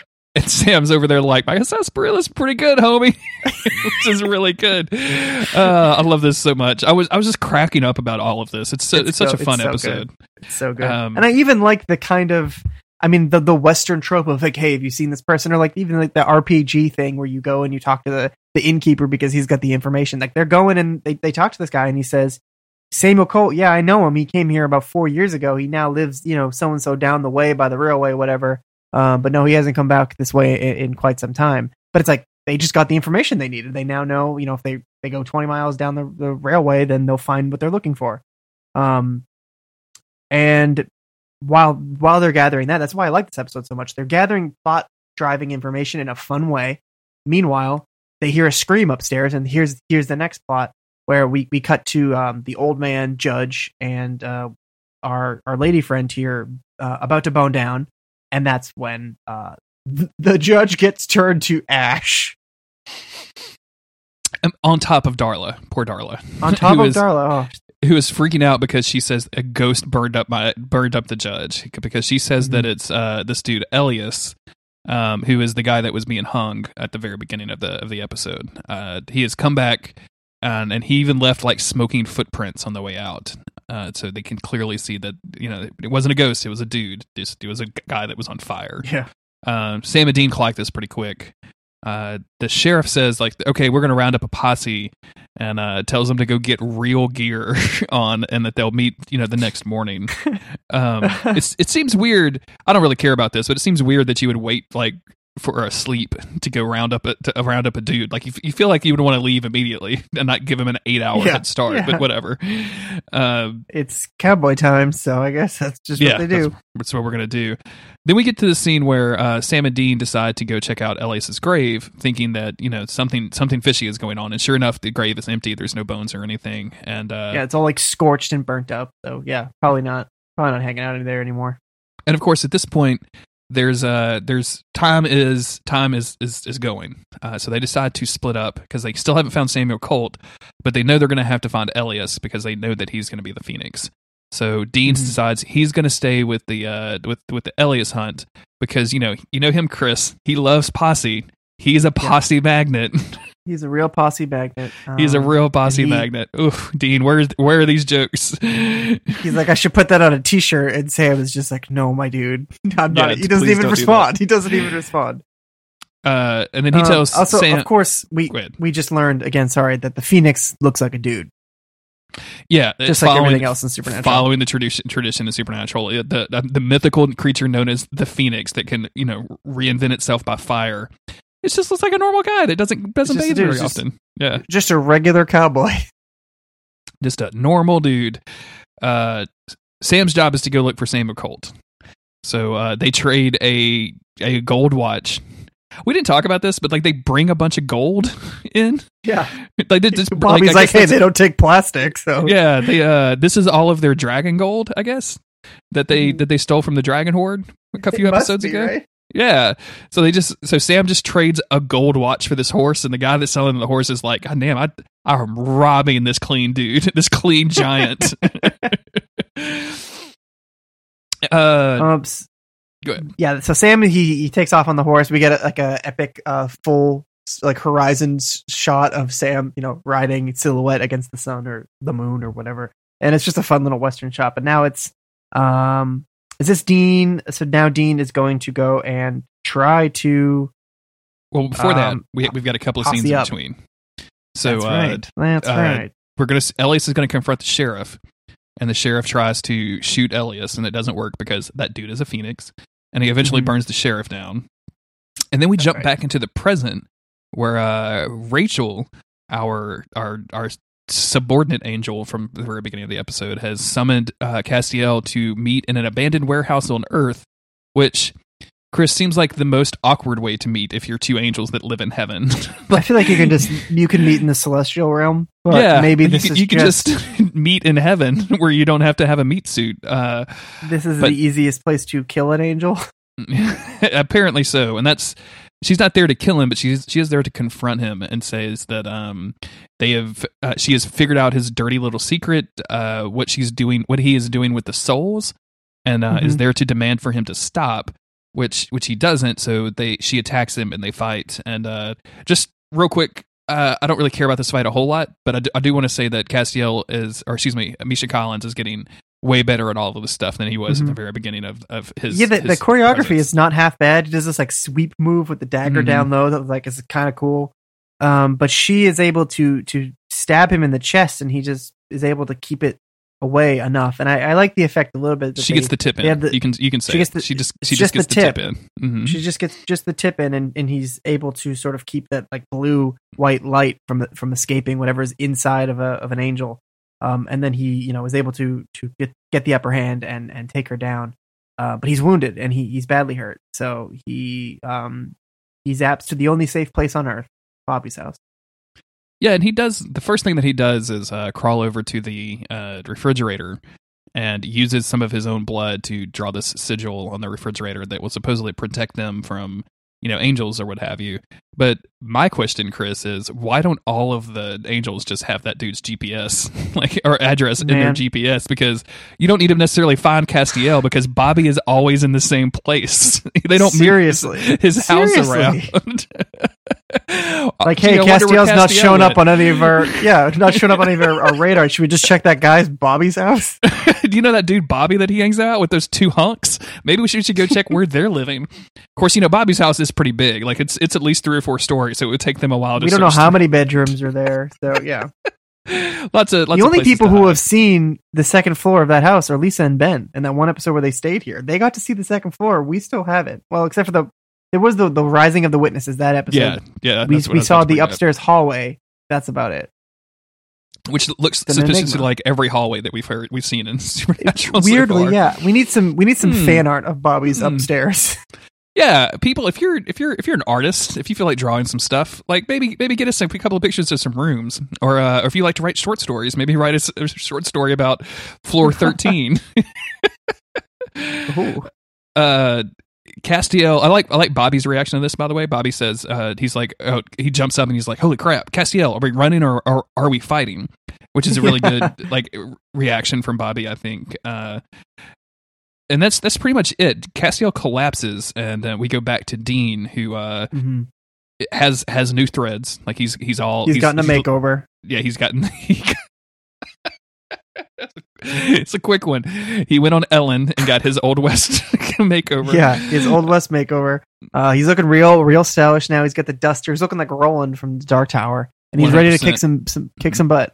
And he realizes, he's like, hey, why am I the only one here? Where is the posse? And show me the posse. Show it to me. Oh, Jesus. But yeah, there is no posse, and they go outside and they find the sheriff is dead. And Dean is like, well, what the hell's gonna do? What are we gonna do now? Who's the sheriff now? And the bartender's just like takes the guy's sheriff badge and pins it on Dean. He's like, congratulations, looks like you're sheriff now. And Dean is like, oh shit, what am I gonna do? But he's also like, fuck yeah, I'm the sheriff. Hell yeah. Now. This is what I have always wanted. Like that scene. Everybody who grew up watching Old West movies wants to have that scene where they get the pin, right? Mm-hmm. For sure. We then scoot over to a character we haven't met yet, which is an old white dude who's writing in his diary at the desk when he's accosted by 2 cowboys who come in, and very quickly we realize that these 2 cowboys are demons, and they identify this old dude as Samuel Colt. Yes. They want him to open the Devil's Gate, which callback from season 1. I like this. They mentioned this too when Sam and Dean asked for it. Like he says, "Oh yeah, he's the guy that's doing he's the guy that's making all those train tracks around town." And listeners, you may remember we first discovered that Samuel Colt basically made a huge Devil's Gate to keep the gate of hell inside. So this is. This is some big shit that Samuel Colt is up to. I really liked this little throwback because it makes me think that it was Yellow Eyes who was trying to open that, correct? Correct. I can't remember even what season it was in anymore, but yeah, he was trying to do that. So that means that Yellow Eyes was up to this whole thing since 1860 at the very least. It goes back quite a long time, more than 100 years before the Psychic Kids with Sam and everything started. So. I just really liked that little callback. It doesn't, go anywhere. It's just nice. Just a fun little thing. Yeah. And he blows these 2 demons away. He's got the Colt, obviously, and when he shoots him, style. Yeah, we get those that crackling blue light that means that somebody got shot to death. Dean finds the deputy. Because he's trying to put a posse together because he doesn't know where anything is, and the deputy is on his way out. So Dean says, well, I'm going to use you as bait so that I can gank Elias. And the deputy's like, what the hell is a gank? What are you talking about? And Dean's plan is essentially to lock this dude up in the jail cell and wait for Elias to come to him. But before that happens, Sam and Samuel Colt meet. Chris, why are there so many people named Sam or Samuel in this season? Jesus Christ, it's hard to keep these people separate. They really started mixing things up. I was kind of curious. I was like, I wonder how Sam's going to go about this. And he's like, hey, what's up? I'm a hunter from the future. Can we talk? Here's my BlackBerry as proof. And then Samuel Colt looks at it and is like, okay, cool. Looks like a decent BlackBerry to me. I like that Sam is like, he's not trying to form a posse or enjoy the Western like we've talked about. He's like, yeah, my man, we got 24 hours and it's been a while. So let's keep it moving. I got to get this info. But he says he's from the future, and Samuel Colt says he calls him a giant from the future with some magic brick. Doesn't exactly give me the vapors. I have that line written down too. I was so good. So he gives him his phone, but then he also shows Colt his own journal, and he's like, hey, look, I have this from the future. And this is where Colt is like, hey, I'm a retired hunter. I'm not in this anymore. I don't have the cult. I don't know what you're talking about. But Sam uses his hunter vision and is like, I can tell that you're lying because I walked in here and I can smell gunpowder and sulfur, and there was footprints out front that they don't lead out. Like 2 people walked in and they didn't come back out. Like, you just killed some demons. I know you have the gun. I know this is all happening.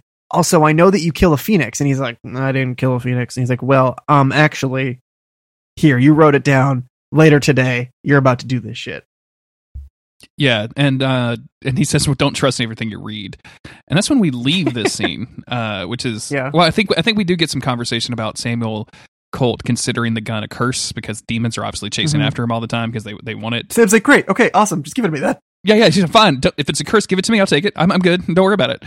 I'm just trying to take this curse and do something good with it, so just give it to me. Yeah, I've got experience with curses, believe it or not. I know I look young. You're not going to believe the stuff that I have been through. I promise you. He actually even has a line about that because the guy's like, yeah, come back when you got a few more years on you. And he's like, believe me, I've got my fucking years.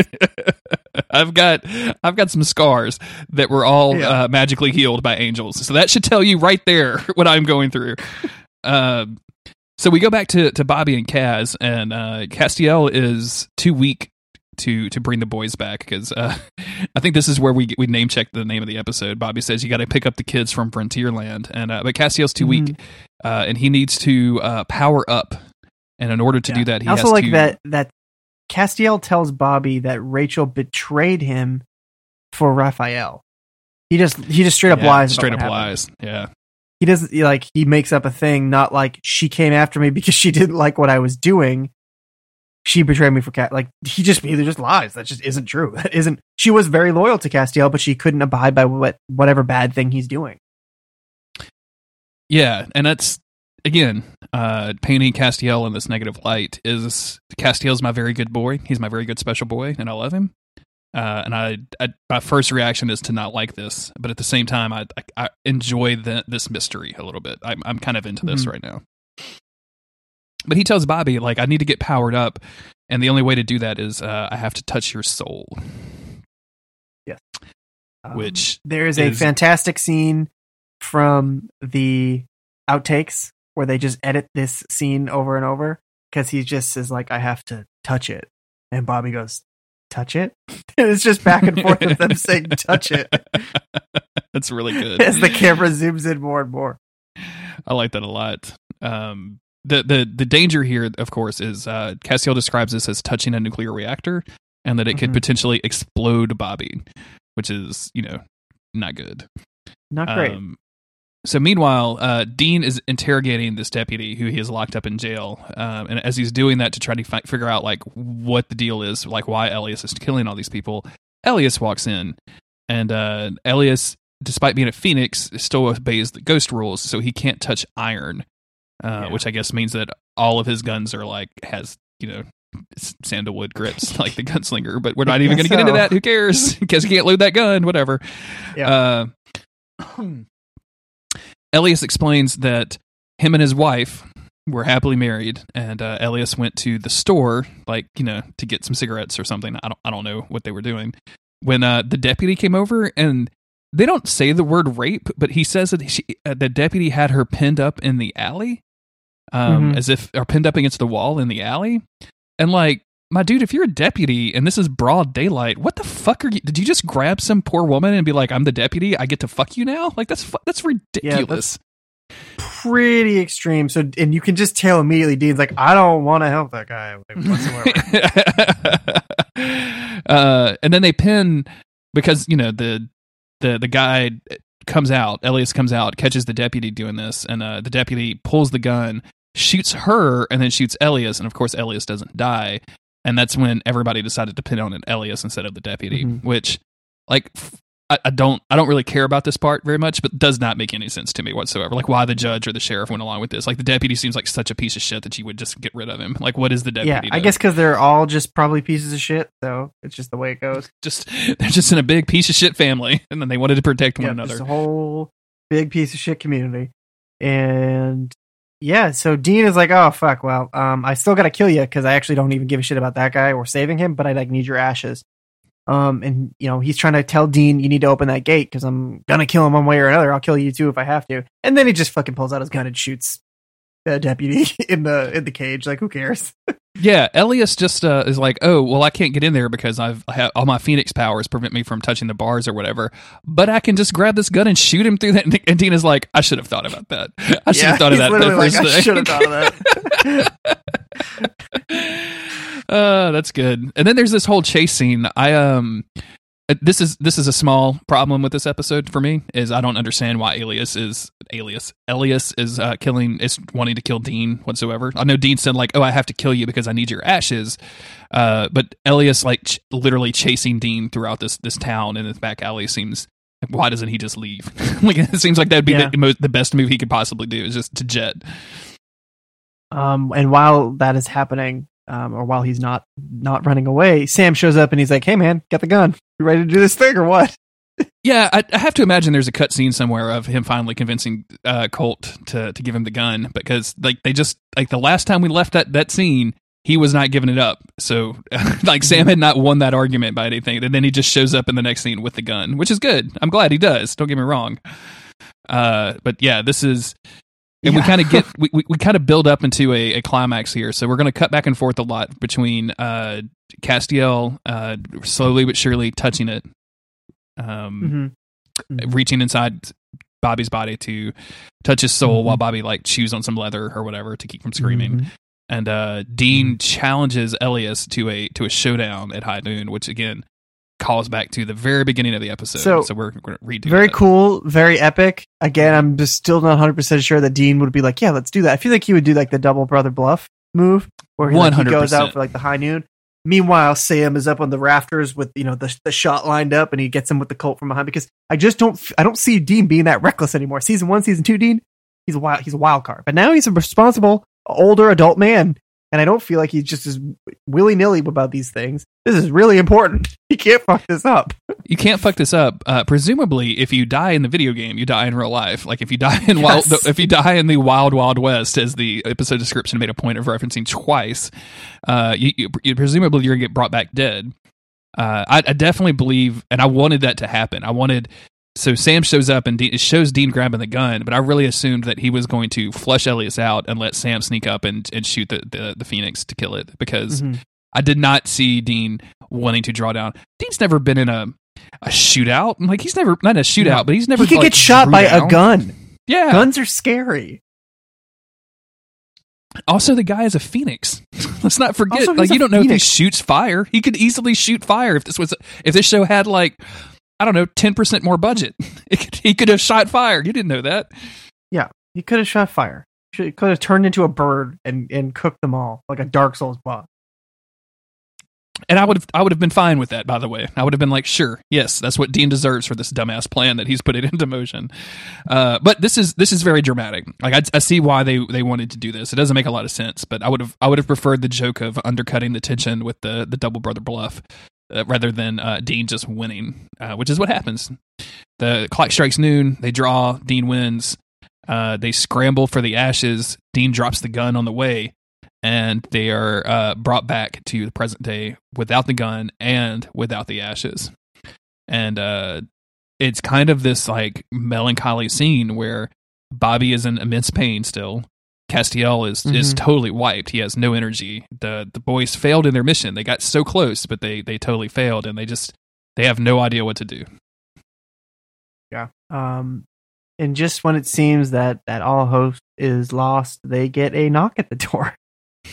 Which is from the post office, who has a package that has been waiting around for a couple hundred years, addressed to Sam For some reason, Winchester. like, this dude is like, all right, hear me out, man. This is going to sound weird. Are you Sam Winchester? Because we've had this thing going on at work. The guys think I'm crazy, but like, this guy's got his whole story. This guy has a backstory. Like, he's been living his life, but he's just a delivery man who Sam slams the door on in a second. But he gives him a package, and sure enough, Sam brings it in, and he opens it up. He finds his old cell phone, which has not survived the 150 so years.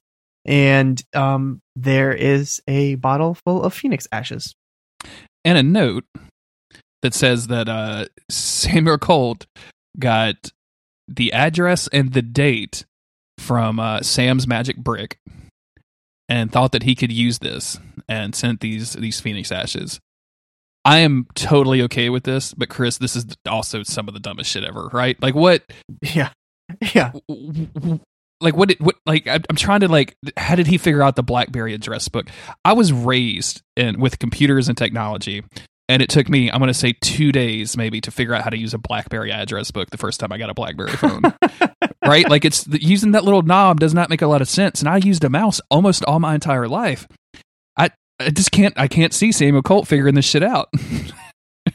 Right. It's, you know, he's like Papa Hunter, and he's a smart fella. Maybe Sam had saved it right up front. That was his own background was his name, address, and where he was from.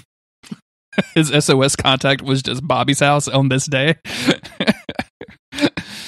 I'm fine with this, by the way. Like I feel like this is a little bit Deus Ex Machina, but at the same time, like it's a fun thing to happen. Like it's a fun win for the boys who did something right and got a present in the mail from Granddaddy Colt, and I'm very happy with that. Yeah. And that's really where the episode ends. The boys have now have a weapon against Eve. They don't really know how to use it. I don't think we're probably going to learn that the next episode. But we've got the MacGuffin. Sprinkle some of it into her coffee, I guess. Oh sure, yeah. But just turn it into sugar and put it on a cheesecake slice. I'll take a slice of that pie. How do you use ash as a weapon? This doesn't make any goddamn sense. I don't know. It does not. How do you put this many ashes in a bottle? Like whatever. But I'm into this. I'm into this episode. I like this episode a whole lot. They lean into it really hard. It could have been a lot more jokey, I think, but they kept it pretty low key on the jokes. Like there's some good gags, but like it's not straight played for humor like the French Mistake or anything like that. Like it's really good, and I am all into this. Yeah, for sure. Same. It's like I said before, it just drives forward so well the whole time. All the plots make sense. Everything just kind of pans out and is fun, and it's a great homage to the Western genre while also being a really good episode of Supernatural, with the conceit that traveling back in time on a whim is just a thing. But like, whatever, you know, it was fun, and I didn't give a shit. Yeah, that's what it comes down to. Like, I will forgive a lot of flaws in an episode if I'm just having a great time. And this episode was a great time from almost the very beginning. Like, I don't care about a lot of it, and I like seeing these boys dressed up in cowboys. Like, this is good stuff. Yeah. Apparently, this happens in season 13. I guess spoilers for vague stuff that happens in season 13, and everybody lost their goddamn mind about it. So, we're really looking forward to a return of this in a few years. That's gonna be exciting. Also, just remember that photo of Sam in his own house from The French Mistake. Just beautiful. Yeah. Somebody, I don't remember who told us, but someone wrote to us and said that was definitely a fake picture that they had like photoshopped on set or something. So. Oh yeah, for sure. Yeah. And I just wanted to confirm that was not an actual real picture of Sam Winchester riding a horse. We holding a lasso. Any last thoughts for this episode, Chris? No, this is a good one. It's like almost like they had the two weird, irreverent episodes in a row. This one just works a lot better, and actually, in a roundabout way, is going to drive home the plot because they need something to combat Eve with. So, and it could have been done with them going to some old crypt somewhere and digging up some weird thing and finding ashes that way. But they just decided, let's fucking have some fun with it. Yeah, I mean, they needed a MacGuffin, and I'm glad that this was the MacGuffin. Like, this was a fun seeing these boys in cowboy hats and dusters is a good time. So I am all the way into this. I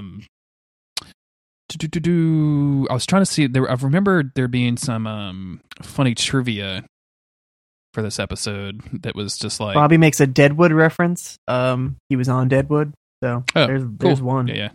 Go watch Deadwood, everybody. Let's cover that for the podcast next. Just kidding. I've never seen it. I'd be afraid to cover that show. Like, you think we cuss now? Like, there's a character on that show, Al Swearingen, that's whole gimmick is just to say the word cunt as many times as he possibly can. Good Lord. Yeah, it's brutal, but Bobby's really sweet. He's a gold prospector. Sweet boy, that's good. Mm-hmm. He's super nice. I don't know that I've ever seen Bobby be a villain. I don't ever seen Jim Beaver be a villain. Have you? No, not that I can think of. He's just a good dude. Yeah. Good for you, Jim Beaver, John Beaver, whatever your name is. Jeremy doesn't give a shit what your name is, but he thinks you're a good guy. I do. I like you a lot, but I don't care about you at all. So, this was this was some trivia for the previous episode, and it's just a one-liner. You ready for this, Chris? Okay, hit me with it. My Heart Will Go On is a hit song by Celine Dion. It is also the theme of the epic 1997 film Titanic. Thank you. The Supernatural wiki should be taken off the internet for offensive comments. I think that was my favorite one, because whenever a lot of times the trivia is not trivia at all. Like, it's just explanation of jokes. It's just sentences. Yeah. Anyway, I think that's all I've got. Do you want to do the outro and get the hell out of here? Yeah. Where can they find you on Twitter, Jeremy? I'm at JG Greer. What about you, Chris? I am at Local Bones.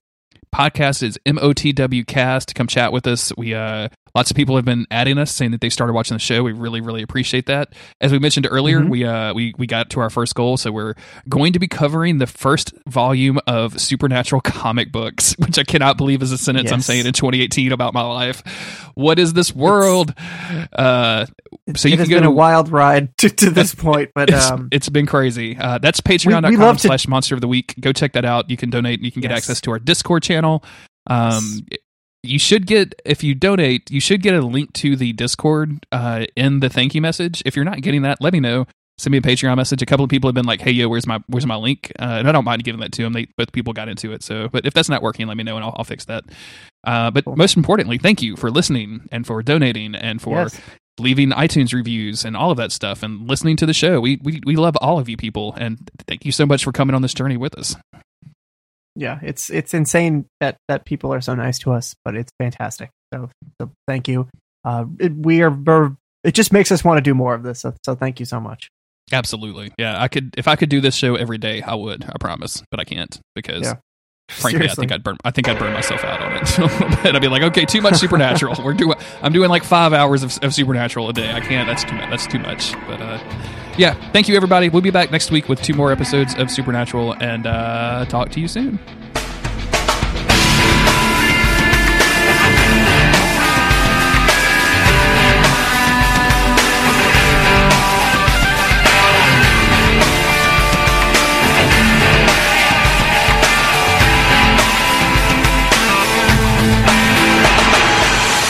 Dean's second trip to the park in Rear was a marked improvement on his first for 2 reasons. No sign of Janine, and Jennifer was working the bar again. Better yet, Jennifer was wearing leather pants instead of tight jeans. What the fuck? Well, Jennifer said when he approached the bar with Sam. Look who's back. They had just come over after helping Manfred lug in his stuff from the 4x4. Why don't you grab us a table, Sam? I don't know why Dean just had a little bit of a lilt there. Dean asked without looking at his brother. Sam smiled. Plenty of tables, Dean. I wouldn't worry. Hey, Jeremy, I see you're back already. Okay. What up? I just raided my hard drive for video game soundtrack, and so that I can use more music than just the Skyrim soundtrack. Sure. And man, I got a whole fucking lot on there. I have like 3,000 songs that are all from video games, and I don't even know where to start. Hold on a second, and I'll screenshot you my video game collection. See if you need any of it. I can send it to you. Hell yeah. Dude, we did it. $250. Oh, fuck yeah. I didn't even realize that. Yeah, that's the thing. 250 big ones? Mm-hmm. Now I have to buy those comics? Yep. Oh, they're all mixed in with my other soundtracks. So, let's see. I've got Bastion, Braid, Symphony of the Night, Chrono Trigger, Diablo 2. I don't have as many as I thought I did. Why do I have Jesus Christ Superstar? Katamari Damacy 1 and 2, and Killer 7, Metroid Prime, Portal 2, all 3 volumes, Quake 2. I have the soundtrack for Spider-Man 2, but does not list if it's the movie or the video game. So I don't know. I don't know what that could be. Vastly different things. Binding of Isaac, Legend of Zelda 25th Anniversary Symphony.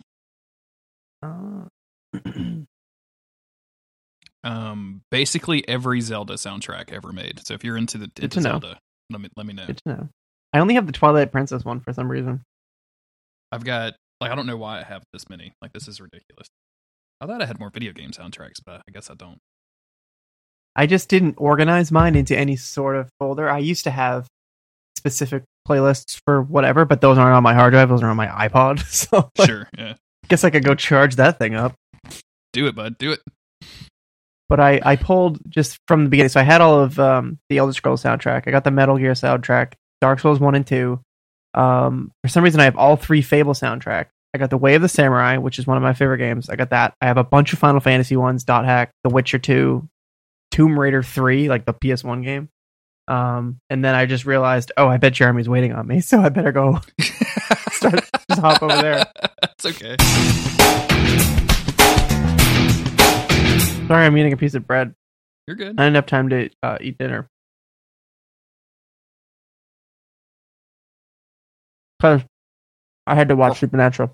So. I thought you watched it last week. No, I watched one of them last week. And then I started to watch the second one. And then I just never finished it. I meant to do it yesterday, but me and Jess watched a bunch of crappy, scary movies, which were excellent because they scared the ever-living shit out of Jess. Well, that's good. Got any recs? Any recommendations? No. I wouldn't really recommend them because you would have to believe in ghosts in order for them to be good. And Jess very much does. And I'm always like, because I think I've said to you before, I used to be so into all that stuff.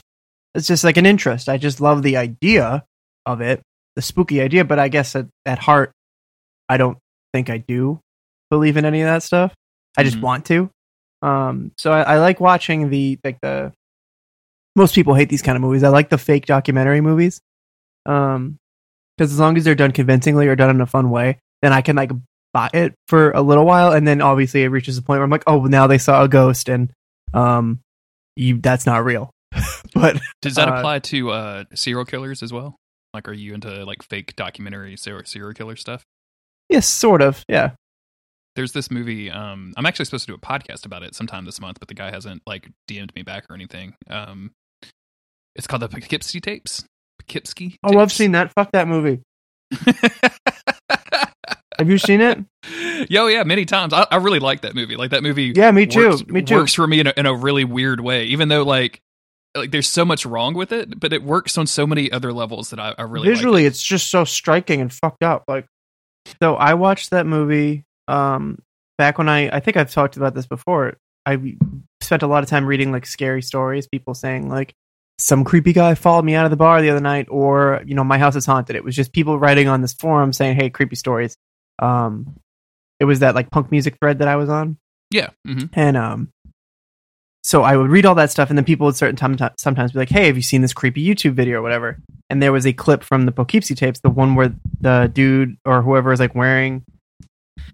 It's a super close-up of the girl's face, and she's like crying or whatever, and then the dude like crawls into the room wearing the mask, looking all creepy, and he like gets up to the camera. It was just a clip of that, and I was like, what the fuck? And the person who found the video didn't know that it was from a movie. They just shared it, and so I watched it just thoroughly creeped out. And then a few, posts later, somebody was like, oh, that's from this movie. Here's a link to the movie. It's a fake documentary about, or maybe they didn't even say it was fake. because I'm pretty sure I went into my first watching of it thinking that it was real. I'm pretty sure at a certain point I realized it wasn't. But I watched that movie, freaked myself out. Then a couple months later, I think I was a senior in high school when that movie came out, and there was my friend Mark was like, we always go with his other friend to see horror movies, and they're like, yeah, we even see like whatever M. Night Shyamalan movies coming out, and we'll go to Blockbuster and just rent a random horror movie and watch it.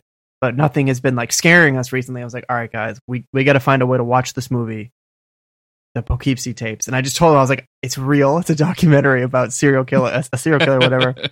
And I had to go to Google Video, and that's where the link was. And it was just up. The whole movie was just on Google Video. And I had to hook my laptop up to the TV, just like my rinky-dink shitty laptop. But hooked it up to the TV. Like I had to keep my laptop open, so there's like two screens. It was my laptop screen and the TV screen. But like I had a couple people over, and we just watched that movie in the dark, and it freaked everyone the fuck out. It was awesome. And I haven't watched it since then, so I guess it's been like 9 years. But yeah, that's a good movie. I'll have to watch that again. These good people. Supernatural Origins. Let's see. I'm finally getting this thing up. It was send free sample. Can I read the fucking free sample, please? I'm being real aggressive. Read now. Thank you. Here we go. Oh, this is just telling me. You can go by panel if you want to. Yeah, I don't like their free flow panel thing. It does an okay job, but just I don't know. It was like if you're reading on your phone, it's actually really good to do that. I think like it's easy to make. It makes comics easy to read on your phone, but if you're on an iPad, it just frustrates me because I just don't like it. This is lame, but I have to get used to reading left to right again. Since I just read manga, I'm so wow. Really? The other way around. It's like you train your brain to do a certain thing, because I don't read a lot of regular like American comics. Yeah, I'm sure. Well, I just watched one of them right now. You want to get into it? Yeah, I'm into it. Let's do it. Real quick before we start, do you have do you have Dark Souls Design Works? Do you have that book? Yes. Is it worth it? I have the one for Dark Souls 2. I think I pre-ordered it before it came out. That's why I have this one. Is it worth picking up the first one? What is it? What's the going rate for it right now? Do you know? I think it's like 30 something bucks. I fucking love Dark Souls. Right? Like I am into some fucking Dark Souls.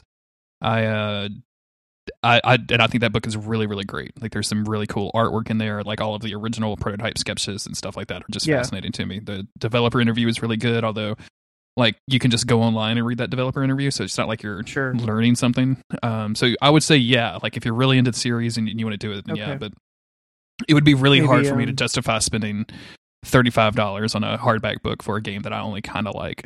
But well, the Dark Souls, like the first game, that's in my top 5 of all time. So, and I used to say that all the time, and then I forgot about it because like I forgot that how much I loved it, and I almost forgot about it this playthrough as well. Like you got all of my complaint texts, and it 100% came down to the fact that I focused on my faith build, and just like I didn't like playing like that. And the other side of that was even when I was really frustrated, and a lot of that comes down to me and like my mood and the lack of caffeine that has been affecting my mood. It was making me grumpy and whatever. But when I was playing it, even when I was like actively having a bad time, I didn't want to stop playing. There's something about that game, that whatever. So when I finally got into the groove and I started walking through the game, like I felt like I should have been the whole time, I was like, oh man, I fucking love this video game. And I understand like everything. I just understand like why there is so much surrounding this. And then that's my issue with Demon's Souls, is I went right into Demon's Souls the next morning, and it didn't click with me. And now I know that if I want to play Demon's Souls, I have to wait at least a week or so. You know, I have to give it some space between Dark Souls and that, because I have an expectation of the thing that I know and love, and the thing that I, by the end of it was like very good at again. And then like I think Mai was telling me, the timing is different and whatever. So if I'm gonna adjust and play and enjoy that game, I gotta create the space between the two. Because I think I will like Demon Souls, but I'm at the same point that I was when I played it the first time, and I haven't really had fun with it yet. I haven't been like dying or like banging my head against a wall or anything. It's just sort of like I haven't found it yet. You know what I mean? So it hasn't clicked. Like you're not in that rhythm. Yeah. And all of the Dark Souls games have clicked right away. I'm just like, okay, here we go. But Bloodborne didn't click. I hated Bloodborne. Like, was pretty upset how much I hated the game when I first bought it because I couldn't do it. I couldn't play the game. I was so bad at it that I did that first area like 9 or 10 hours. I spent more time there than I did in Undead Burg because for whatever reason I couldn't click with it. And then hearing how much everybody liked it, and then like some of the crazy stuff later on, and I was like, I can't believe I bought that game, and I can't fucking play it. Like I loved Dark Souls 1 and 2. Like what am I doing? Why can't I enjoy this video game? And finally, something just changed, and I was like, oh fucking fuck. And it clicked, and then it was like, I think I ended up breezing through that game easier than I had any of the games before it. Once it made sense, it made sense. I still need to go back to it. They only beat it the one time. I've started a million new games, but I never have beaten it a second time. There's something really special about Dark Souls 1. It's always, every time I pick it up and start playing it, it feels like coming home. Like it feels like a video game that I'd probably put 1,000 hours into because I have put 1,000 hours into. I'm sure other people have those kind of relationships with other games, but there's something, and my level of knowledge on that game is still high enough that I can have a lot of fun with it. Like you can just break it in really fun ways. Even during my big super strength sword run where I'm just smashing things with a great slab of metal, I was thinking to myself, what about a great scythe run? Like you can drop down into the catacombs, you can pick up that great scythe, you can drop again, you can hit the green shard, you can switch it to fire using the green shard, so you can start the game with a fire great scythe and just walk through probably the first half of it pretty easily, like without working too hard. And the only thing that stopped me is the remaster got announced. So like, I'm not gonna keep playing that on the Xbox One because it runs like shit on the Xbox One. Very frankly, it really does, man. It's funny that the unpatched version, it says you defeated when you kill bosses. That's how I know that's the unpatched version. That's not unpatched. So when they I thought that they fixed that. I thought they did, and then the last patch that they did for the game reverted it back on consoles. Oh wow! Because I remember when that happened because I was really sad to see you defeated Go. And then all of a sudden they did it. What they said was going to be the last patch. It was after they released the DLC, and it switched back, and everyone was so excited because it has the you defeated back in there. So I did not know that. That's awesome. Yeah, I'm excited to. I was going to do the Painted World, and I was going to. I couldn't do the DLC. I wanted to, but when I was at the end of the game, I just decided I was like, all right, you know what? I'm gonna play this game again in 5 months when it comes out, or 4 months, whatever it is. I'll do the Painted World, and I want to leave some like content that's still like fresh. I only did the Painted World once, I think. All my playthroughs, I always just like went through the game, the main chunk of it. I mean, and I only did the DLC once because now I can't fucking play it again on my PS3. Yeah, the Painted World is really good. It's I found I got stuck there my first run, just because somebody had told me to go get the doll, right? And they were like, "It's something you're going to do something with it." So I was like, "Oh, okay, cool." And of course, I went to that painting and I was like, "Interact, of course." Oh, wait, I can't. Oh no, I have no idea what to do. And it was a bummer of a day or two because those fucking bloated head toxic spewing monstrosities, and I had some blooming purple stuff, and I knew how to cure toxic from Blighttown. But I had no idea, I only had a few of them, and I couldn't buy more in Painted World, so, I hadn't figured out the fire trick yet, so every time they died, I was coated with toxic, and so I would just started making suicide runs to try to open shortcuts and things like that, which was not a lot of fun. Like, that's what I ended up doing with Dark Souls 3 in some cases, like, just making suicide runs to open up shortcuts, and that's not It's not the way to experience those games, and I think that's why. No, and that's what I've been doing Dark in Souls Demon 3. Souls. Yeah, So I need to back up on that. I think that's what happens when you. It's a weird line between wanting to play a game and wanting to finish a game, I think. Mm-hmm. And I was very much. Once I start getting to the point where I want to finish a game, I start having as much fun with it as opposed to just wanting to play it. And that's what Dark Souls always is for me. I got there with Dark Souls 3, which is the only game that I played while engaging with other people about it. And I felt like, I guess I was more of a compulsion to finish it because everybody was playing it and I wanted to. I was part of the conversation for like 45 minutes and then I fell behind. But I think you're the only one that's finished it out of everybody, right? What? Dark Souls 3? Oh, Dark Souls 3. What do you mean? Yeah, I'm sorry. I was. Yeah. I think out of these new playthroughs, I think I am. But no, Dark Souls 3 when it first came out. Gotcha. My bad. But then I ended up, I don't remember anything from that game. Because I didn't do New Game Plus. I just played it once. And then I made another new character and started going through stuff because whatever, that's what I always do. But my experience with it was so limited, and I beat it at I want to say, well, no, I couldn't have done this because you can't beat the game and then continue playing, can you? If you beat the final boss, can you do you have an option to keep going? Dark Souls 2 and 3 both let you. Okay. Like Dark Souls 3, you have to sit at the bonfire and continue your journey or whatever. So. That's right. So I beat the game at 24 hours, and then I cleaned up every optional boss, I think, at 33 hours. And then I was like, what the hell? How was that this whole game? How am I done? And that was kind of it, I guess. I don't know where I'm going with that, but just talking about Souls.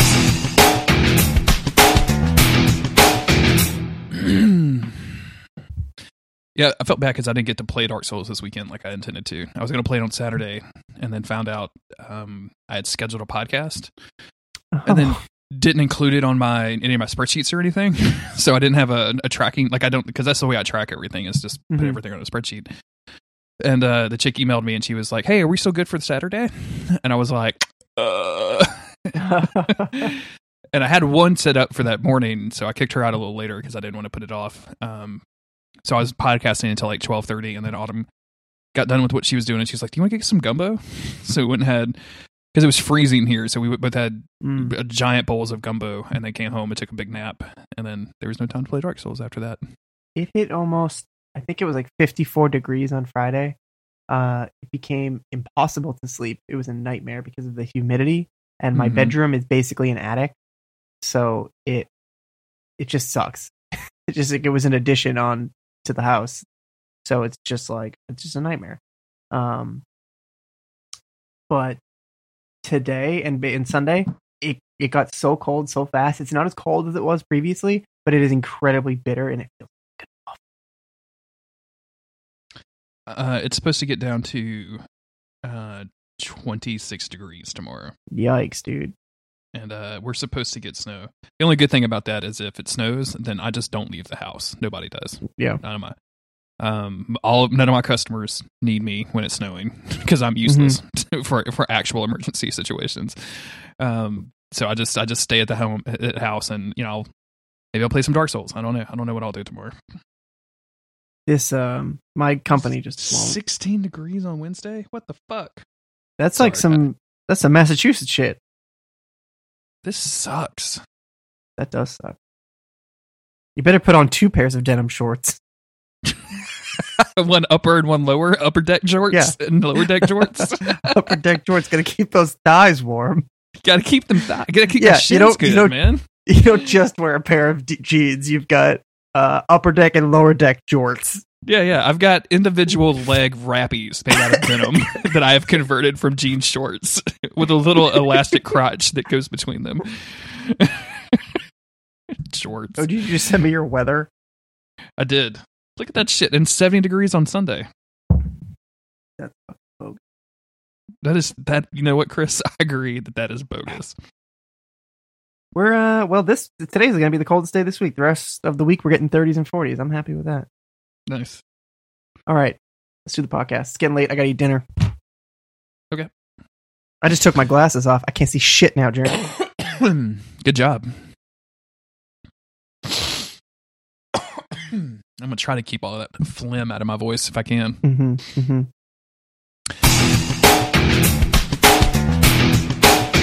I am Jeremy Greer. So am I. And this is podcast, the podcast where we podcast about podcasts. Sorry. Coming up first this week on Jeremy Greer.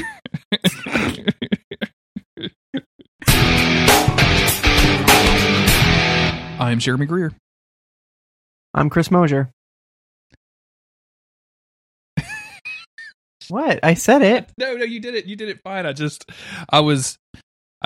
blanked. That You was big dumb goof.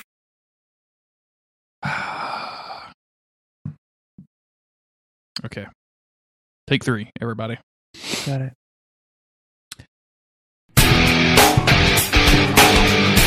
It doesn't make any damn sense. We So move the, out of there pretty quickly. Yeah. I'm just gonna say you might have to edit this part out. For some reason, you're breaking up a ton, and you were perfectly clear like before we started recording. So I don't know if it's my end. Of course. So if I apologize if I talk over you, it's because I can't hear you. Let me put a marker in. Let me see if I'm like accidentally downloading anything or something. I turned off all my Wi-Fi for everything but my computer.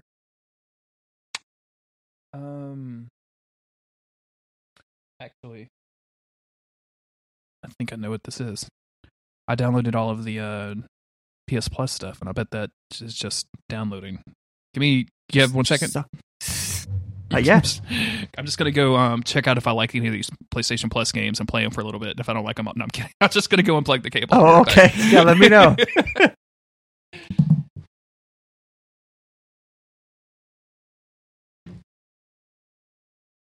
Now Dean did look at Sam.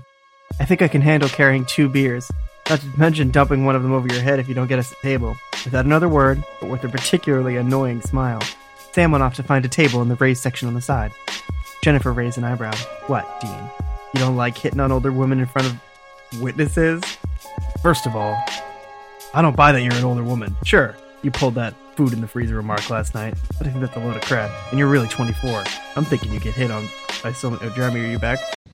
Yeah, I'm here. I didn't go very far. My router is right here. Let me finish one goddamn paragraph in this fucking book, man. I haven't actually listened to one of these live, so let's go.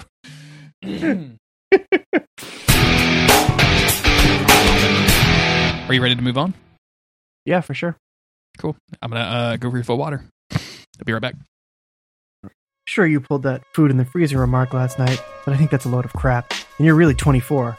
I'm thinking you get hit on by so many losers in here that you pretend to be a single mom to drive them off, and they're really a hot babe in her 20s who's just fussy. By this time, Jennifer had started pouring his Brooklyn lager without him even specifying what he wanted. You know, Dean, you gave this a lot of thought. Yeah, I did. Okay, so this is this author's idea of like what I guess is appropriate for hitting on a woman, which, I mean, it could be worse, but he's like telling her, I don't know. It's weird. Y'all know it's weird because I just read it. Yeah, I did. In fact, he had only just thought of it. As he'd been too busy breaking into houses, meeting cops, sleeping, psychoanalyzing Dad, trying to find information on Arthur Gordon Pym. Unfortunately, they couldn't find anybody with that name in any city records. His website admitted to his name change, but it looked like he hadn't done it legally, and there was no indication of what name he was born with. Placing Dean's drink on a napkin on the bar, Jennifer said, "Sorry to disappoint you, but it's all true. Took Billy to soccer practice this afternoon and everything. They're making him forward. Good for him." Dean had no idea what that meant really, but he assumed it was not to be a bad thing. So what's Sam getting? Bud Light from Mr. Wuss. Hey, Jennifer said, "What you got against Bud Light?" "Nothing," Dean said. "I just prefer beer." Wow. That finally got a smile out of her. Jeremy, you there? Oh yeah, totally. Jeremy, you're not allowed to listen in on these. I have to listen on. That was my private time. That's not your private time. And you're not allowed to enter. It's just Dean Winchester awkwardly hitting on this woman. Would definitely drink some Bud Light. Like what Dean Winchester is not a beer snob by any means, right? That's none of what was written here was Dean Winchester. It was 100% Keith R.A. De Canito, whatever this guy's name is. That was the author through and through. It really makes you wonder if when they do this stuff, do they ever actually did they have these authors watch the show? You know what I'm saying? Yeah, I wonder. All right, you ready? Let's do it. 8 o'clock. Holy smoke! All right.